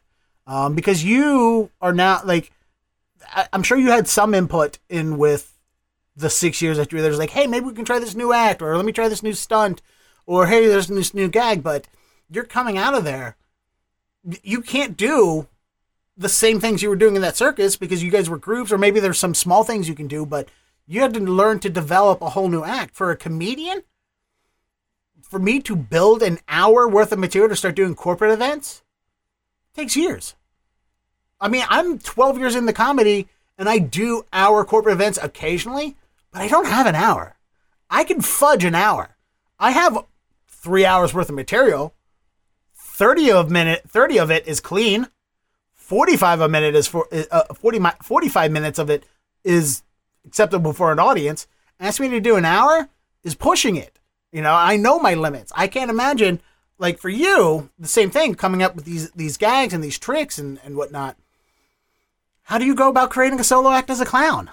Yeah, so it was I was lucky to really hone the skill side of the clowning as far as juggling and balancing things on my nose and doing things like that. So I had a pretty good arsenal of tricks that I could pull from, but I also learned that just doing the tricks by themselves wasn't going to be enough. Like it's a good, kind of, even nowadays, like I can juggle 5 balls, but like people are always like, oh, well, there are people that, you know, start with 5 now and they go all the way up to 10 or whatever. And I'm like, for me, it's never like when I watch a juggler, and I'm a juggler, so like I love the technicality of it. If he's juggling 10 balls, like I know personally how long he must have practiced to get to that level. But I also know that from the normal perspective of an audience member, there's no difference between 5 and 10.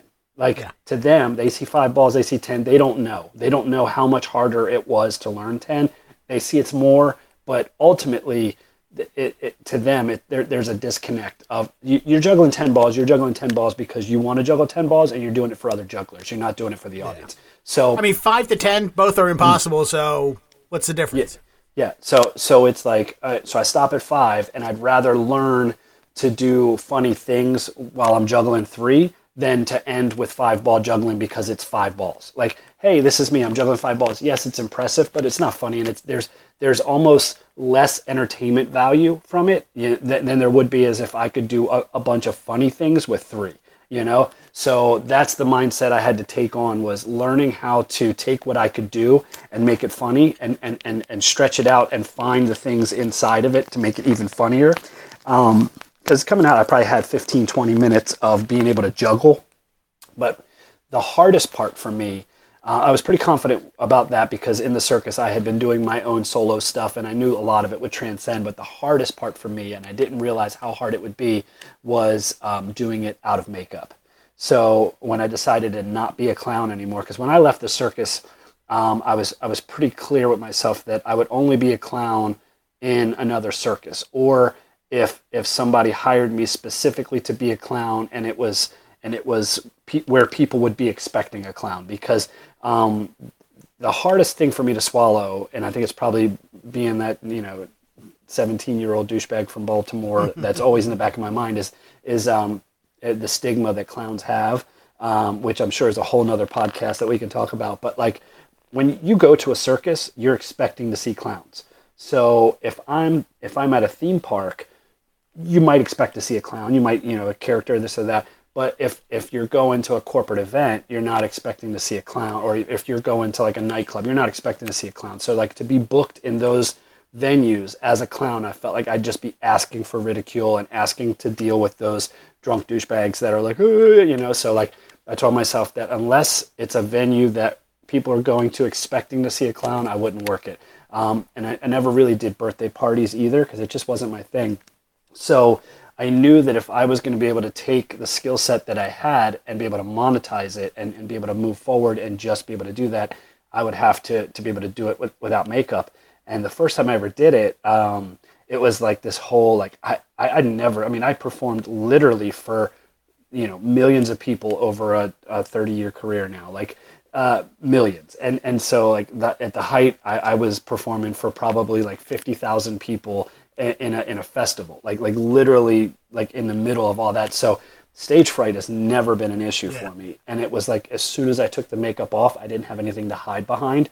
And it was so instantly like, holy crap. Like I was dropping things and I was nervous and I was like sweating. And it was just like, it took me by complete surprise that psychologically, I didn't have that barrier. So I would start putting sunglasses on at least, even if it was inside, because at least that was one thing that I could have to separate me from the audience, like my makeup did.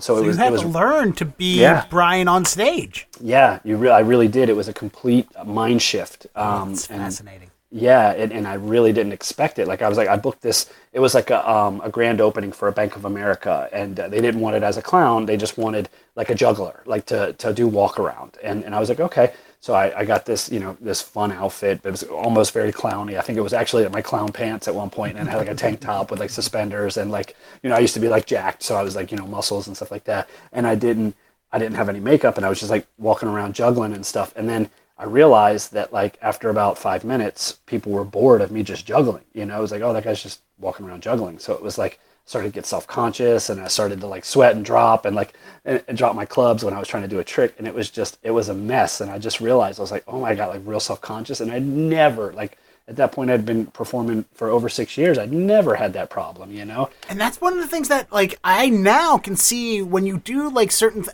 going back to acting classes, why they make you do things like walk around like an animal for 20 minutes and be it, don't do it jokingly, be an actual giraffe walking around, or why they make you do so many of these things that don't see. Same thing with improv, that don't seem like they help. What they do is they teach you to learn to not be embarrassed. Yeah. That way, when you act in front of people, whether it's on camera or on the stage, you can go big and you can do these things. You can be emotional, and you have already learned to not be self-conscious. Yeah. And it's fascinating to hear that now that you're like, it is one thing when you're like a clown, you're dressed up, and they're like, oh, whatever, clown. You're like, all right, they don't like clowns. Whatever, I don't care. Now there's no makeup. If they don't like what you're doing, it's like, oh, they don't like me. They don't like Bryan. Yeah, right. And that's the same thing with stand-up, where it's like, if somebody doesn't laugh at my jokes, it's not that they don't think that what I said was funny. It's they don't think I'm funny. Right. Because so much of humor is intrinsically tied to the person that you are. Like, nobody has ever said, ugh, I hate that guy. He's such a jerk. I wish he was dead. But he's really funny. Nobody says that ever. Yeah. So in my world, I understand that. I've never had stage fright because I've been acting since a small kid. I've always been a presence and a personality. And I tell people when they're like, oh, what made you want to be a stand-up comedian? I go, I can't imagine not being a stand-up comedian. What I'm doing on stage is the thing that I was doing at parties, was the things I was doing in class, in the hallways between classes, in my everyday life. What I'm doing on stage is what I've always been doing. So for me to get on stage was never a problem. Right. The problem that I always have is being judged by my peers. Like, there's still comedians here in Boston that I can't perform if I know they're in the audience, because I know inside their head they're secretly judging me. Or, depression and anxiety. That's also my problem too. But so yeah, it's so fascinating to hear ways from you. With that side, just to speak on that real quick. Please do. Yeah. That is also one of the like I said before, I've performed thousands of shows for millions of people. The highlights are amazing, but for me personally, the highlight of my performing career was when I got to do like a roast. It was a clown college reunion, and we would like roast each other. And when I was picked to be a roaster, and I had never done stand up, and I'm always good at like cutting people up and stuff, but I've never done it professionally, and I never really took a serious stab at it.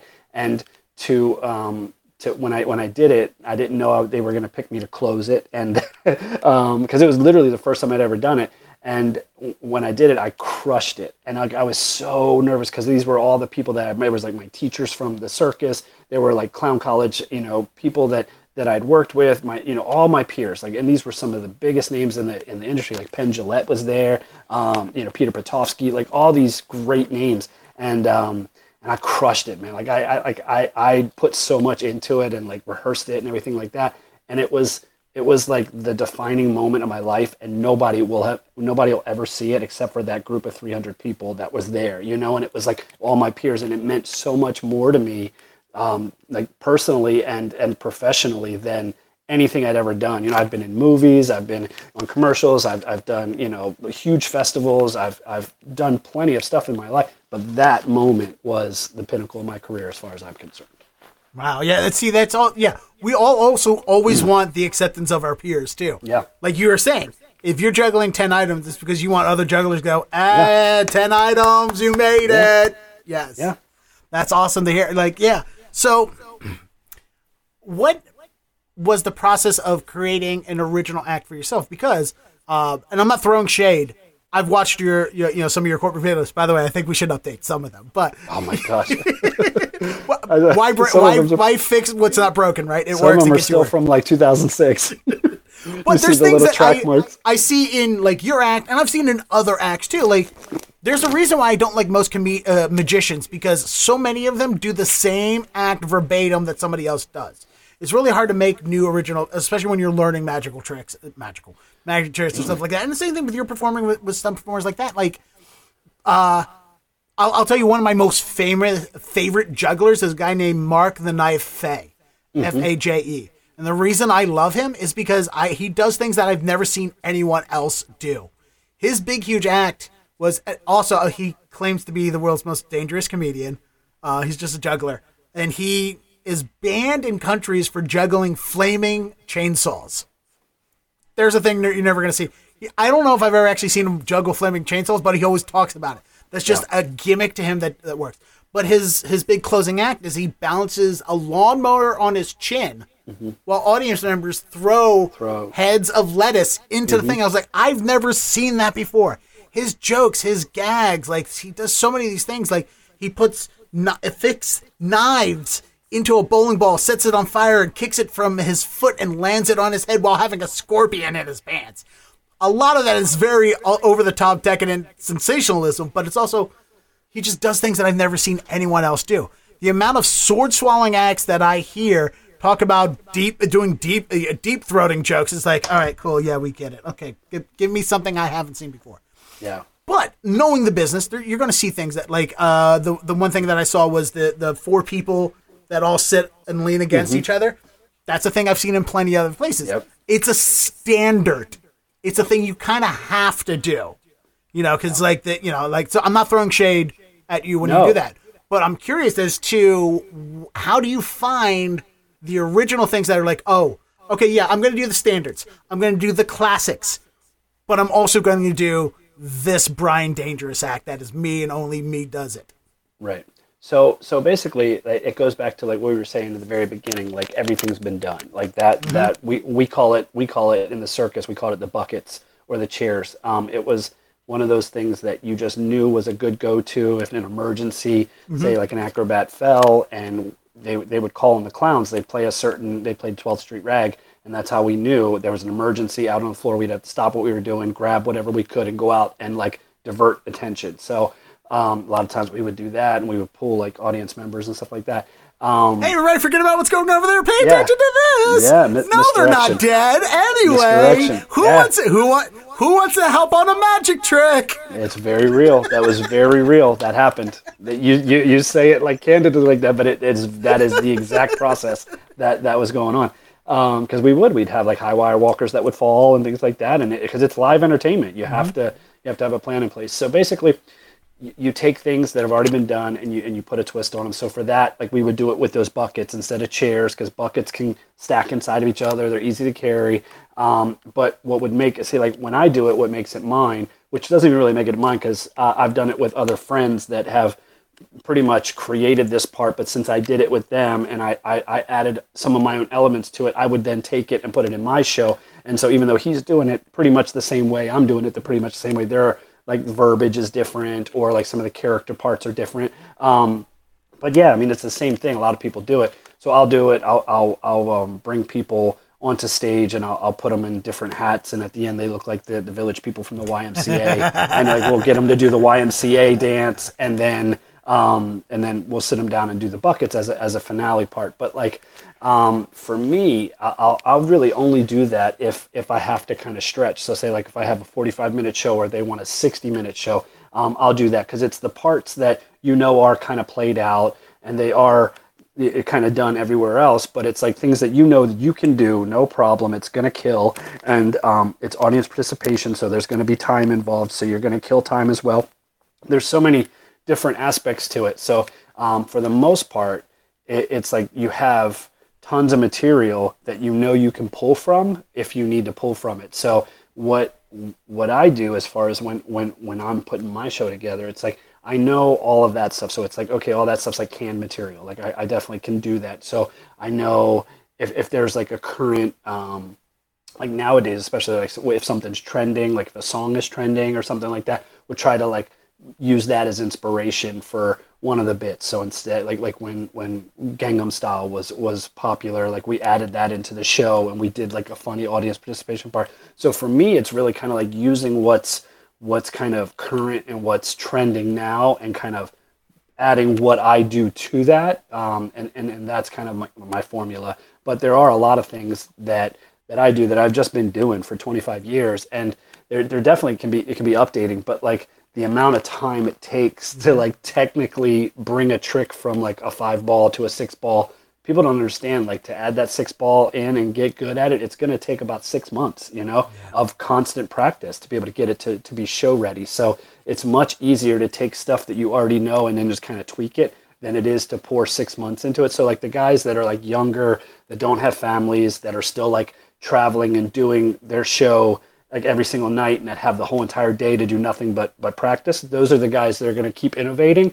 It's guys like me that have a family and that have, a mortgage to pay and have bills to pay and like can do, 20 to 30 shows a year instead of 300.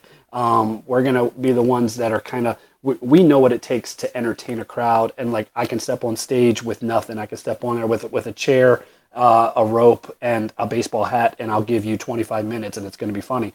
Like I have that kind of confidence as compared to somebody that's coming up and they're like, well, I'm going to need 5 balls to juggle. I'm going to need, all these other things. Like, and I have this whole list and it's like, I'm going to be able to take 3 things and make it funny and do 25 killer minutes, no problem. And I have that confidence. And, the other guys are the ones, they're going to pioneer things, but they just don't have the time invested in it yet. So they're still the ones that are like practicing like madmen.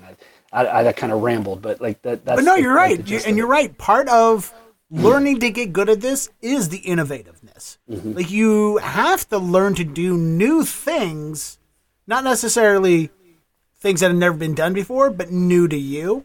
Mm-hmm. And of course, you always want to do them in new ways. And if you're a good performer, you're going to do it your way, a way that's personal to you. Like I always say, the best comedians, every comedian has joke structure. Every joke has structure. There's a setup, there's a punchline, and there's a tag. That is how jokes work. And everyone's like, yeah, no, but somebody, so-and-so doesn't use joke format. Like, yeah, they do.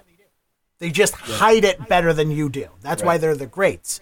Like the old cliche of, oh, every comedian has jokes about the airline, so there's nothing new to write about airlines. No, there is, from your own perspective, your own personality, your own thoughts. Hopefully your thoughts and your perspectives are original enough, and you can write. Like, there's no things that haven't. There's still plenty of joke territory everywhere to go. You just have to learn what is going to be unique to you to do it. Right. And unfortunately, it's the same thing with all kinds of performance art. I love Penn and Teller, since you mentioned them.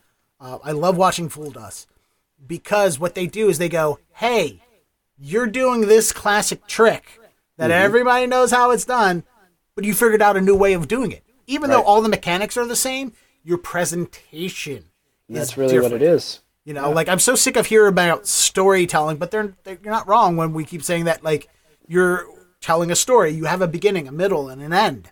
Like that's whatever your beginning is, you have to have a payoff at the end of it. That's what make the tricks best. Like, okay, cool. You found my card. But if you can find my card in a fun, interesting, different way that made me forget that I was going to have to remember a card, hey, you just did something better than somebody else did. And it's very similar with you. You're performing in a way like that life experience that you have as being a father. I'm sure that plays into, like you said it earlier. When you go back and talk, you're like, hey, everybody, here's my daughter, Hannah. Go ask her questions. Go, hey, everybody, ask how well she did on her math test today. Like, I can't, as a comedian, I can't go, hey, everybody, I'm going to take a break real quick. Ask the sound guy how his day was. That doesn't work in my world. Right. It works in your world, and only works with you because you're one of the... how many performers have their daughter working sound for them? Now, granted, any performer could just go create a bit with the sound guy, but you created a personal bit between you, your daughter, and now the audience. And that's beautiful to hear. Because I was going to ask you about how much at this point has fatherhood played into your career as a clown, and I'm obviously some. Yeah.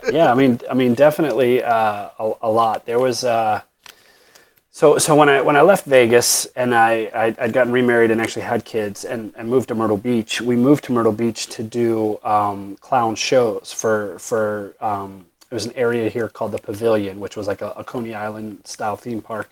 And my kids were real young, so we would incorporate them into the gags. Not necessarily only my kids, but everybody had kids that so we would bring them up on stage. We would use them for different parts, so that part was awesome because they got to be part of the show, and they were always watching and things like that. But then as they get older, and again, I stepped away from being a clown and just doing like my Bryan Dangerous show. My youngest daughter really enjoyed it, so she was just like from an early stage, she would know my show, and she would actually be the one when I came off stage, she'd be like, well, you forgot to do this joke and you forgot to do that joke and you said this one at a different time. And I'm just like, holy crap, she knew the show better than I did. So it was just a natural transition where she would be like, let me run your sound. I can do the sound for you. So literally I got pictures of her when she was probably 6, and she's there with my iPhone and she's pressing the next button and pressing, and she'd wait for the audience to laugh, and she knew the reactions and she knew the timing. And so it was just amazing. So and of course, being a father, it gives you more material. Automatically, it gives you things to pull off of in scenarios. Especially, I'm sure for your profession, like with comedy. I talk about this a lot. Paul Verzi, a comedian, he's like Bill Burr's disciple. He said on this podcast, we were talking about fathers. He's like, being a father has only enriched my material. Now I'm doing a Paul Verzi New York accent, but it's only enriched my material because I have a real life to talk about. Whereas 20-year-olds, all they know is their dick and getting laid, so that's why other jokes is about their dicks. Right. I have a full, much more relatable material, and that's true. Living a life, especially in comedy, you have to live a life that's worth talking about. Right. And in your profession, you have to live a life that's worth bringing into your act. Yeah. Yeah. It's and it's funny because lately I think also half because I'm getting older, I'm getting lazy. So I want to shift from carrying so many props when I fly across the country to do a corporate event to just maybe doing a little bit more comedy, a little more stand-up in it. So I've been writing a lot more stand-up, and it has been life experiences and different things that I pull from. And it's interesting you say that, the younger comedians, because I watch them too, on TikTok and stuff. I follow a lot of different comedians, and to see what they're talking about as opposed to, you can tell the older worldly ones, and the jokes are just so much have so much more depth, and they're funnier on a whole nother level. Everybody loves a dick joke, whatever, you know you're always going to get a But laugh, if you can tell me a dick joke that's personal to you, not your personal dick. That's not what now we have comedy magic. So that's definitely. Well, since you brought it up, I'll just skip to the last question. So you mentioned earlier you're 44. I'm 41. Mm-hmm. I can tell jokes as long as I don't lose my voice. I can tell jokes forever. Yep. Bob Hope was famously performing through the practicing until the day he died. Mm-hmm. Joan Rivers was literally performing until the day she died. And the only reason she died was a tragic, horrible mishap during surgery. Yeah. And she'd still be performing right now if she was alive. But for you, I'm sure a lot of your act is less physical now than it was 20 years ago. Mm-hmm. But there's still a lot of physicality in your act. Yeah. You're outside in the hot and the heat in the mid-Atlantic summers where it's 95 degrees and 90% humidity in May, and then you have 4 more months of that. I'm sure that's weighing on you. So what's the future for Bryan Dangerous? You mentioned that you're starting to write a lot more stand-up. Will you be making that transition into maybe being a full-time stand-up? Will you go back to acting? Because I'm curious. I didn't know you had scholarships for acting at the college. Yeah, dude, you could be the Chris. You understand? You're the same. Chris Evans and I are the same age, right? I think I'm 2 months older than Chris Evans, or he's 2 months older than me. He was born in 81. I'm born in 81. You could fucking have been Captain America. You know that, right? If you don't go to clown college and you went to acting school, you could have been in LA. You could fucking have been Johnny Storm turned Captain America Steve Rogers. I'm just saying. man. You got the blonde hair, blue eyes for it, bro. You had the physique. I don't want to make you regret any of your life decisions, but I'm just saying, you had the chops. Potentially you had the chops. And I've worked with Chris Evans. All right, worked. I did background on 2 things with him. Anyway, you did some walking. Yeah, I did literally. Oh, I'm gonna send you a link to my acting reel. You're gonna fucking die laughing. I've seen it. Yeah, it's hysterical. Background for hire. That made me laugh so hard when I saw that, because it was like, this is perfect too, because it's like, that is what it's like, Oh, that was funny. But yeah, one of them is with Chris Evans and me, just a blur in the background. Yeah.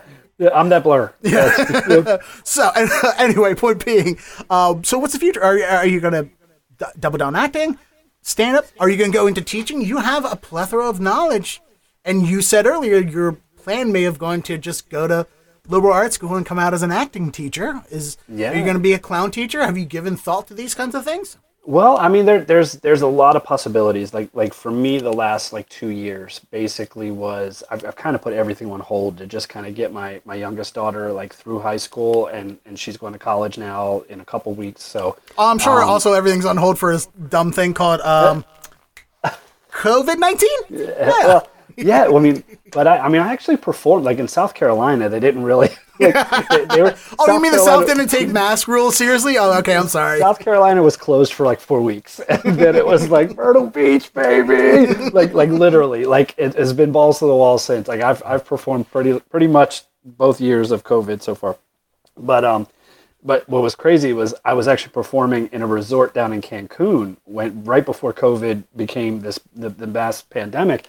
And it was the sweet life, man. I was doing 5 nights a week in different resorts all over Cancun, doing my show, living the high life. And then everything's in America, everything started closing. And then they were finally oh, we're going to start closing airports. So the Mexican government was well, I guess we should probably start closing resorts. So it wasn't until they started closing resorts and they're all right, Bryan, you got to go home. And so I was but it was man, I was I had this whole, the contract to go, come back for a month and then go back there for another 3 months. It was just a sweet gig. And then all of a sudden, COVID, but then I came here and I it was down for a little bit, but then I performed last year, I performed this year. So it hasn't been too bad for me, but I know a lot across, most of the world. A lot of my in-person friends, the performing has kind of took a standstill, and they're starting to do it now. But I think for me, what I've been trying to wrap my brain around is especially, I love doing my solo show, but to do 45 minutes of high energy, running around like a madman. It takes a toll on you for sure. So it's always been a lot more fun for me to work with a partner. So I have two different guys that I work with. My buddy Andrew up in Pennsylvania, where we have a duo act called the Blue Tie Guys, and it's probably at least an hour and a half of material between the two of us. And then my buddy Jim, he's currently doing his solo show.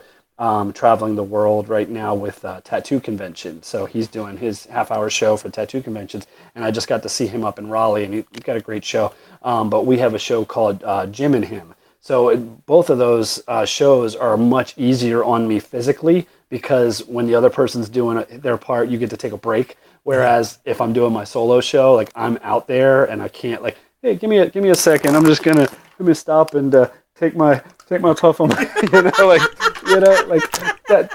it's just not as professional. So, no, that's the juggling act. That's the new juggling act. Your juggler's all right, this is a little puff, and then you're now juggling your asthma inhaler and taking puffs while doing it. There's the new act. All right, there you go. I'll take a 3% commission for that act. All right, that's you're going to be able to put the rest of your family through college with the royalties from that one.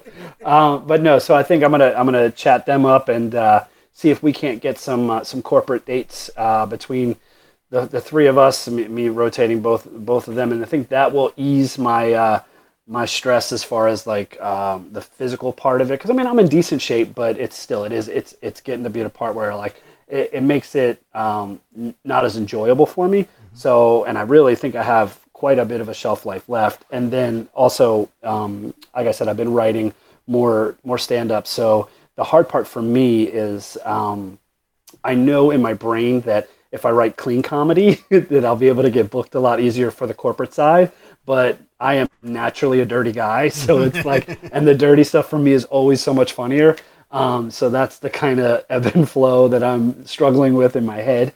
But yeah, I mean, I think I could see probably, maybe a decade down the line doing just probably mostly stand up. And then, I'm always going to be able to juggle as long as I have my hands, I guess. So throwing, maybe just some visual stuff in, just, it's kind of like some little extra stuff to make the audience happy, put my hat on my head, on my nose or something, balance some stuff just to kind of set myself apart from everybody else that's doing things. But, that stuff will always be there. But as far as like running through the audience at full speed with an axe that's on fire and laying down with it, probably, that's got a shelf life of a couple more years, I think. So, it's also like it's not impressive to light an axe and on fire and balance it on your chin when the entire world is on fire.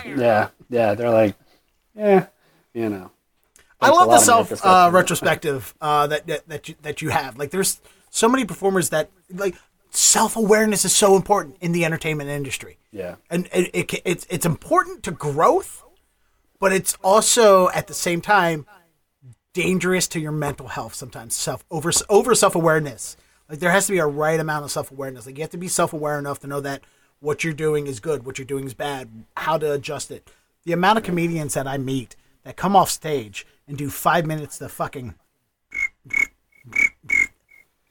and then walk up and was like, hey, that went great. I'm like, did you not hear what happened? How can you think that went great? Right? Were we on the same stage? Yeah, like and I know what I'm not supposed to be doing, but you have to kind of do this, is I can't compare my trajectory to other people's trajectory. But also at the same time, I have to realize that when the comedian went up before me, I have to understand the level of his laughs. And if my level of laughs aren't equal or greater than, then I'm not doing as good of a performance as that person is. Right. I have to figure out why. Tons of factors going to that. Is my act not tight enough? Was I not doing it right? And is this just not my audience?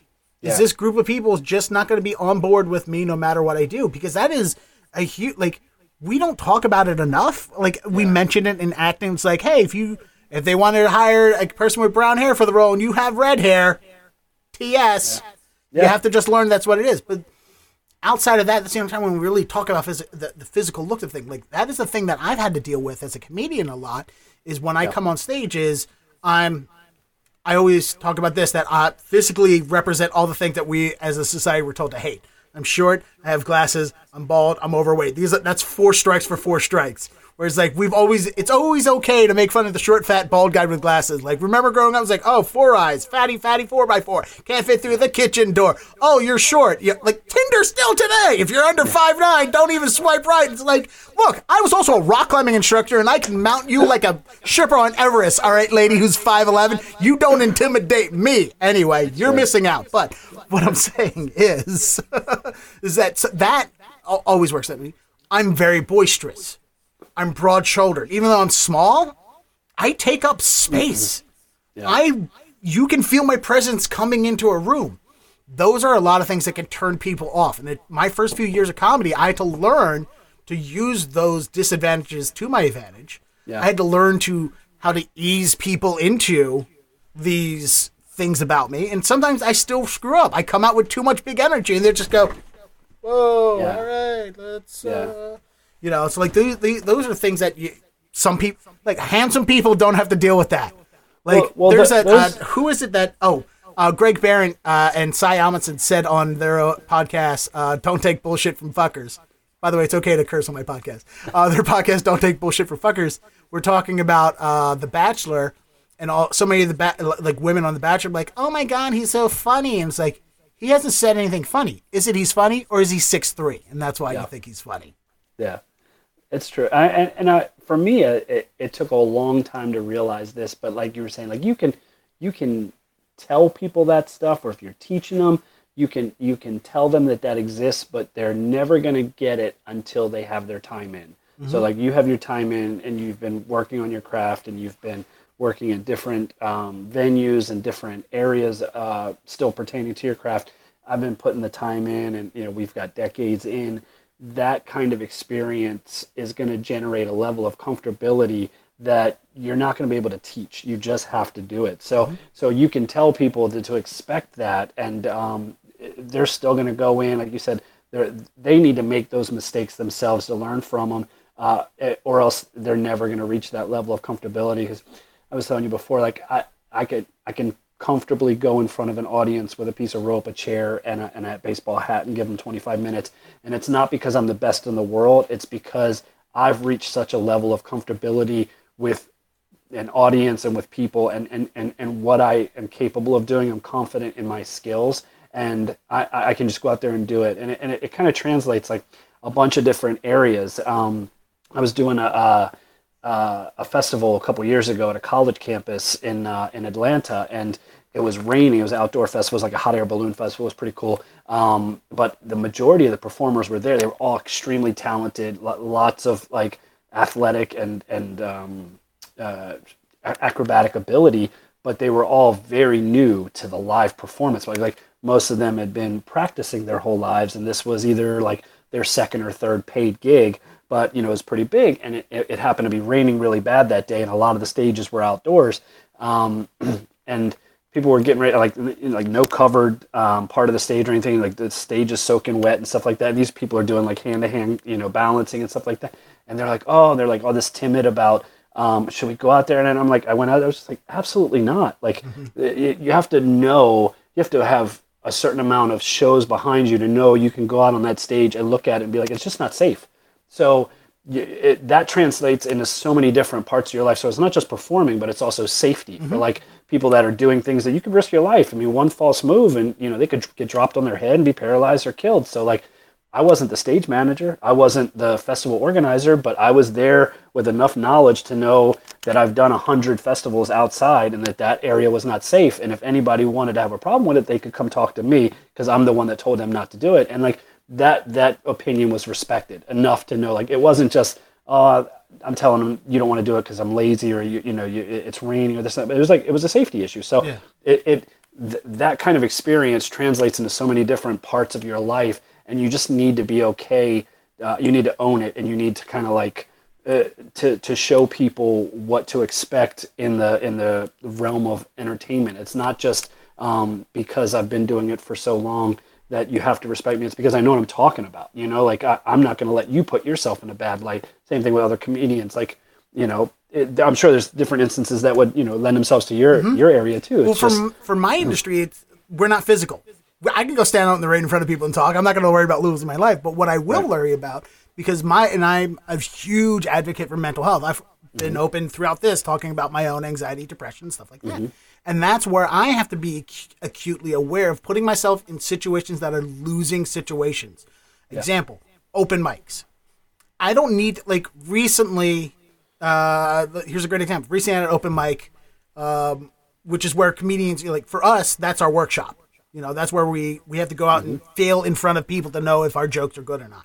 Right. You can sit in, a warehouse and practice your bits over and over and over to the perfect, go out and do them. You don't have to fail in front of people the way that we do. Right. But for me, I'm not going to put myself in an open mic situation that's not going to be advantageous to what I'm writing. So a great example was I showed up at 7 o'clock for an open mic. I didn't go on stage. I was literally the last name pulled out of the bucket. First person there, last name pulled out of the bucket. It's 11:45 at night. I've been here for 4.5 hours, almost 5 hours, right? And they called my name, and I went, nah, I'm good. I turned around and went, who here hasn't gone up yet? And guy raised his hands like, hey, Sean, put him up instead. Are you sure? Like, yeah. Put this kid up. All right. And we're like, why are you don't want to go up? You've been here for 5 hours. Why don't you want to go? I was like, I'm not going to get anything out of this. There's no audience members left. Just a room full of comics, half of whom don't know me. Right? What I need out of my material is to know if it's funny or not. I need the energy of the crowd because I'm a stage writer. This is a losing situation for me. I'm going to walk away from this more depressed and an ideology of suicide, not to be flippant about it, that I will have more ideologies of suicide walking out after doing my 5 minutes here than if I just leave now. This is not beneficial to my act and my mental health. I need to work jokes in front of audiences. There's no audience here, waste my time. This kid needs to learn how to stand on stage, needs to learn how to hold a microphone, needs to learn to move the mic stand out in front of him. He needs to learn to talk in front of people, both his peers and strangers. This time is more beneficial to him than it's me. You know, and that's, honestly, that right there is it's too dangerous to go out in the rain and perform thing. Yeah. Like, it really is. Like, we don't talk about mental health enough, and I'm very open in my act about mental health and a lot of my issues and stuff, and I'm a huge proponent for mental health. Just as you have to be an advocate for physical health, right? For stuff. So it's like, I completely understand that. But again, the amount of people that go into these losing situations still, even, and then come out of it feeling worse than they went in, it's because they don't have the self-awareness of, I need to do the things that are beneficial to me. Yeah, and that's only going to come with the time put in and putting yourself in those situations and realizing it later, like, I shouldn't have put myself in that situation. It's not going to happen next time. And then making sure it doesn't happen next time. And there's too many podcasts about comedians talking about, you need to, I'm going to do my Bill Burr impression, you need to go out on those stages and fail to learn to get better. Like, no, you need to be in situations where you need to learn to get better. You don't need to, like, put your, like, the amount of people that I watch, like, the big cliche in the comedy industry is, like, you got to do as many open mics as possible. But do you? Comedy is not about quantity, it's about the quality. Yeah, it's not always a buckshot approach. You can learn quality through quantity only if you're focusing on quality. Like the guys who go out, okay, cool, you did 5 open mics tonight, but you did the exact same 4 minutes, 5 different places, the same way 4 times at 4 different places in front of 4 different people, and nothing in your act changed, grew, or developed. You just did the same 4 minutes to silence 5 times, and now you're going to do the same 4 minutes to silence 5 different places tomorrow. Right. What did you get out of this? And then now that I'm done with my mental health rant, the last question I'm going to ask you about is, because this is particular to you and you only, as a father and a clown, when you're taking Hannah to the birthday party and the parents are all standing around, or when you're standing in line at the bus deep over whatever, when you're standing out in the parking lot of the school waiting for the kids to come out, and you talk to the other parents and they ask you what you do. You tell them a clown, how is that reaction? Like, I got to imagine you get some of the same questions over and over. You get where he looks. I'm sure they all want to have a good joke for you. Like, what's the experience of being a father and a clown when it comes to other parents? Yeah, and it's kind of funny, too. Like, I don't really ever tell people I'm a clown. I tell them that I was a clown. But now, like, I'll tell them that, I'm a comedy juggler. I think it's a little bit easier for me to transition that into something a little bit more modern and doesn't have as much of a stigma. But funny instance was the last couple years I've been going to all my daughter's games, all of Hannah's basketball, volleyball, and soccer games, and I'm trying to make every one. And people in the stands, they see me and they're like, "Oh, okay." Like, hey, what does your dad do? It's all the time. He's like, "Oh, he's a performer."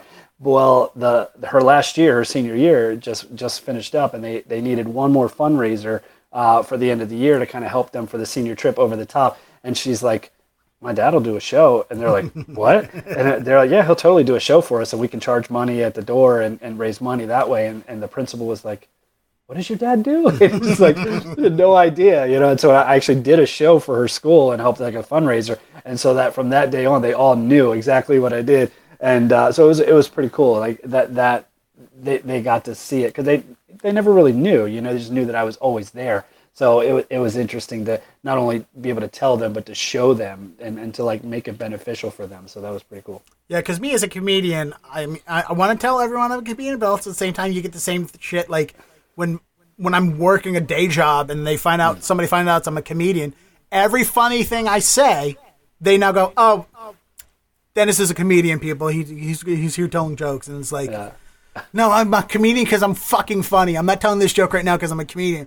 I am a comedian because this is what I can do, and I'm using my skill set in real life. And there's times when I'm traveling and I don't want to hear people ask me the same question. I was like, "Oh, you're a comedian, huh?" They're driving an Uber and go, "So who's your top 3 favorite comedians?" People you've never heard of. Yeah. I've picked people you never heard of. So when I tell you, you don't ask me any more questions. All right. I said Bobcat Goldthwait, so you went, "Me, the guy who yells a lot?" Yes, because I yell a lot. Now stop asking questions. Yeah, my dad will still tell people that I'm a clown. The bug man will come in and I'll say something funny, and then my dad will be like, "Oh, he's a clown, right?" And I'm like, "Dad, I haven't been a clown in 20 years. Like literally 20 years, I haven't been a clown." But he'll still, "Oh yeah, he's a clown, Barnum Bailey Circus." Just any chance to tell people that I was a clown, he'll do it for me. And that's the thing. Like, this is why I kind of empathize some with what you do and with other people who do clowning acts, because so many people mistake comedians for clowns. Like, the amount of times, like, I can do a clean act, but I can't do an act for kids. Yeah. Like, kids will sit, they'll find me enjoyable. They're not going to understand much of what I said. They're not going to walk away with nightmares because of what I said, but it's not for them. All right, I can do a balloon animal. That's about. I can make a poodle and a snake. I can give the kids a balloon animal jump rope. That's what I can. That's the extent of my ability to entertain children. But I'll entertain adults with clean humor. Yeah. So, all right, Bryan, this has been a great talk. It was really great catching up. Yeah, because we live in a world of social media now, which we could talk hours about on just the entertainment alone, but we just have these perception of what other people's lives are, and sometimes we're like, oh, because we post a lot, we're like, oh yeah, so-and-so's life, Dennis, he's doing great because of this, that, and whatever. But then you also stop and think, I was like, but I really don't know what's going on in their life, you know, and we sometimes forget, because we see social media posts all the time, that we're not actually really connecting with each other sometimes. Of course, some people we still connect very distinctly because of this, that, whatever. But, we sometimes forget that we're not really having human conversations with people because we see them. They're not out of mind. They're in sight. It's just what they're doing in their life is not quite always in mind. So this was good catching up with you. And it was good to get the truth about what was going on. Because every once in a while, like, you would hear somebody go, "Hey, we're going to the circus next week. Bryan's in town. Are you going to go too?" It's like, "No, I'm working," or whatever. And it's like, like I said, like, I have my memories of being around you. Yeah. But that's really all I have are the memories of what I felt in those moments. Right. And less about conversations. Except for, like, I think the one story you told about somebody doing a dry slip inside and coming out with his nipples burned off and just wiping blood off of him, which is also a story I should not have told to people right now. Yeah. Yeah, I have no idea what you're talking about. I don't ever remember that. Anyway, we grew up in the jackass generation. So it is what it is. Man. Wonderful talk, and it was so in depth about what the life is of going to clown college and living on a clown train, and then also having to go it out on your own. So I'm sure glad you were very open and honest about your conversation. It was really good to hear from you. Yeah, man, it was good to connect with you again. Thanks for having me on.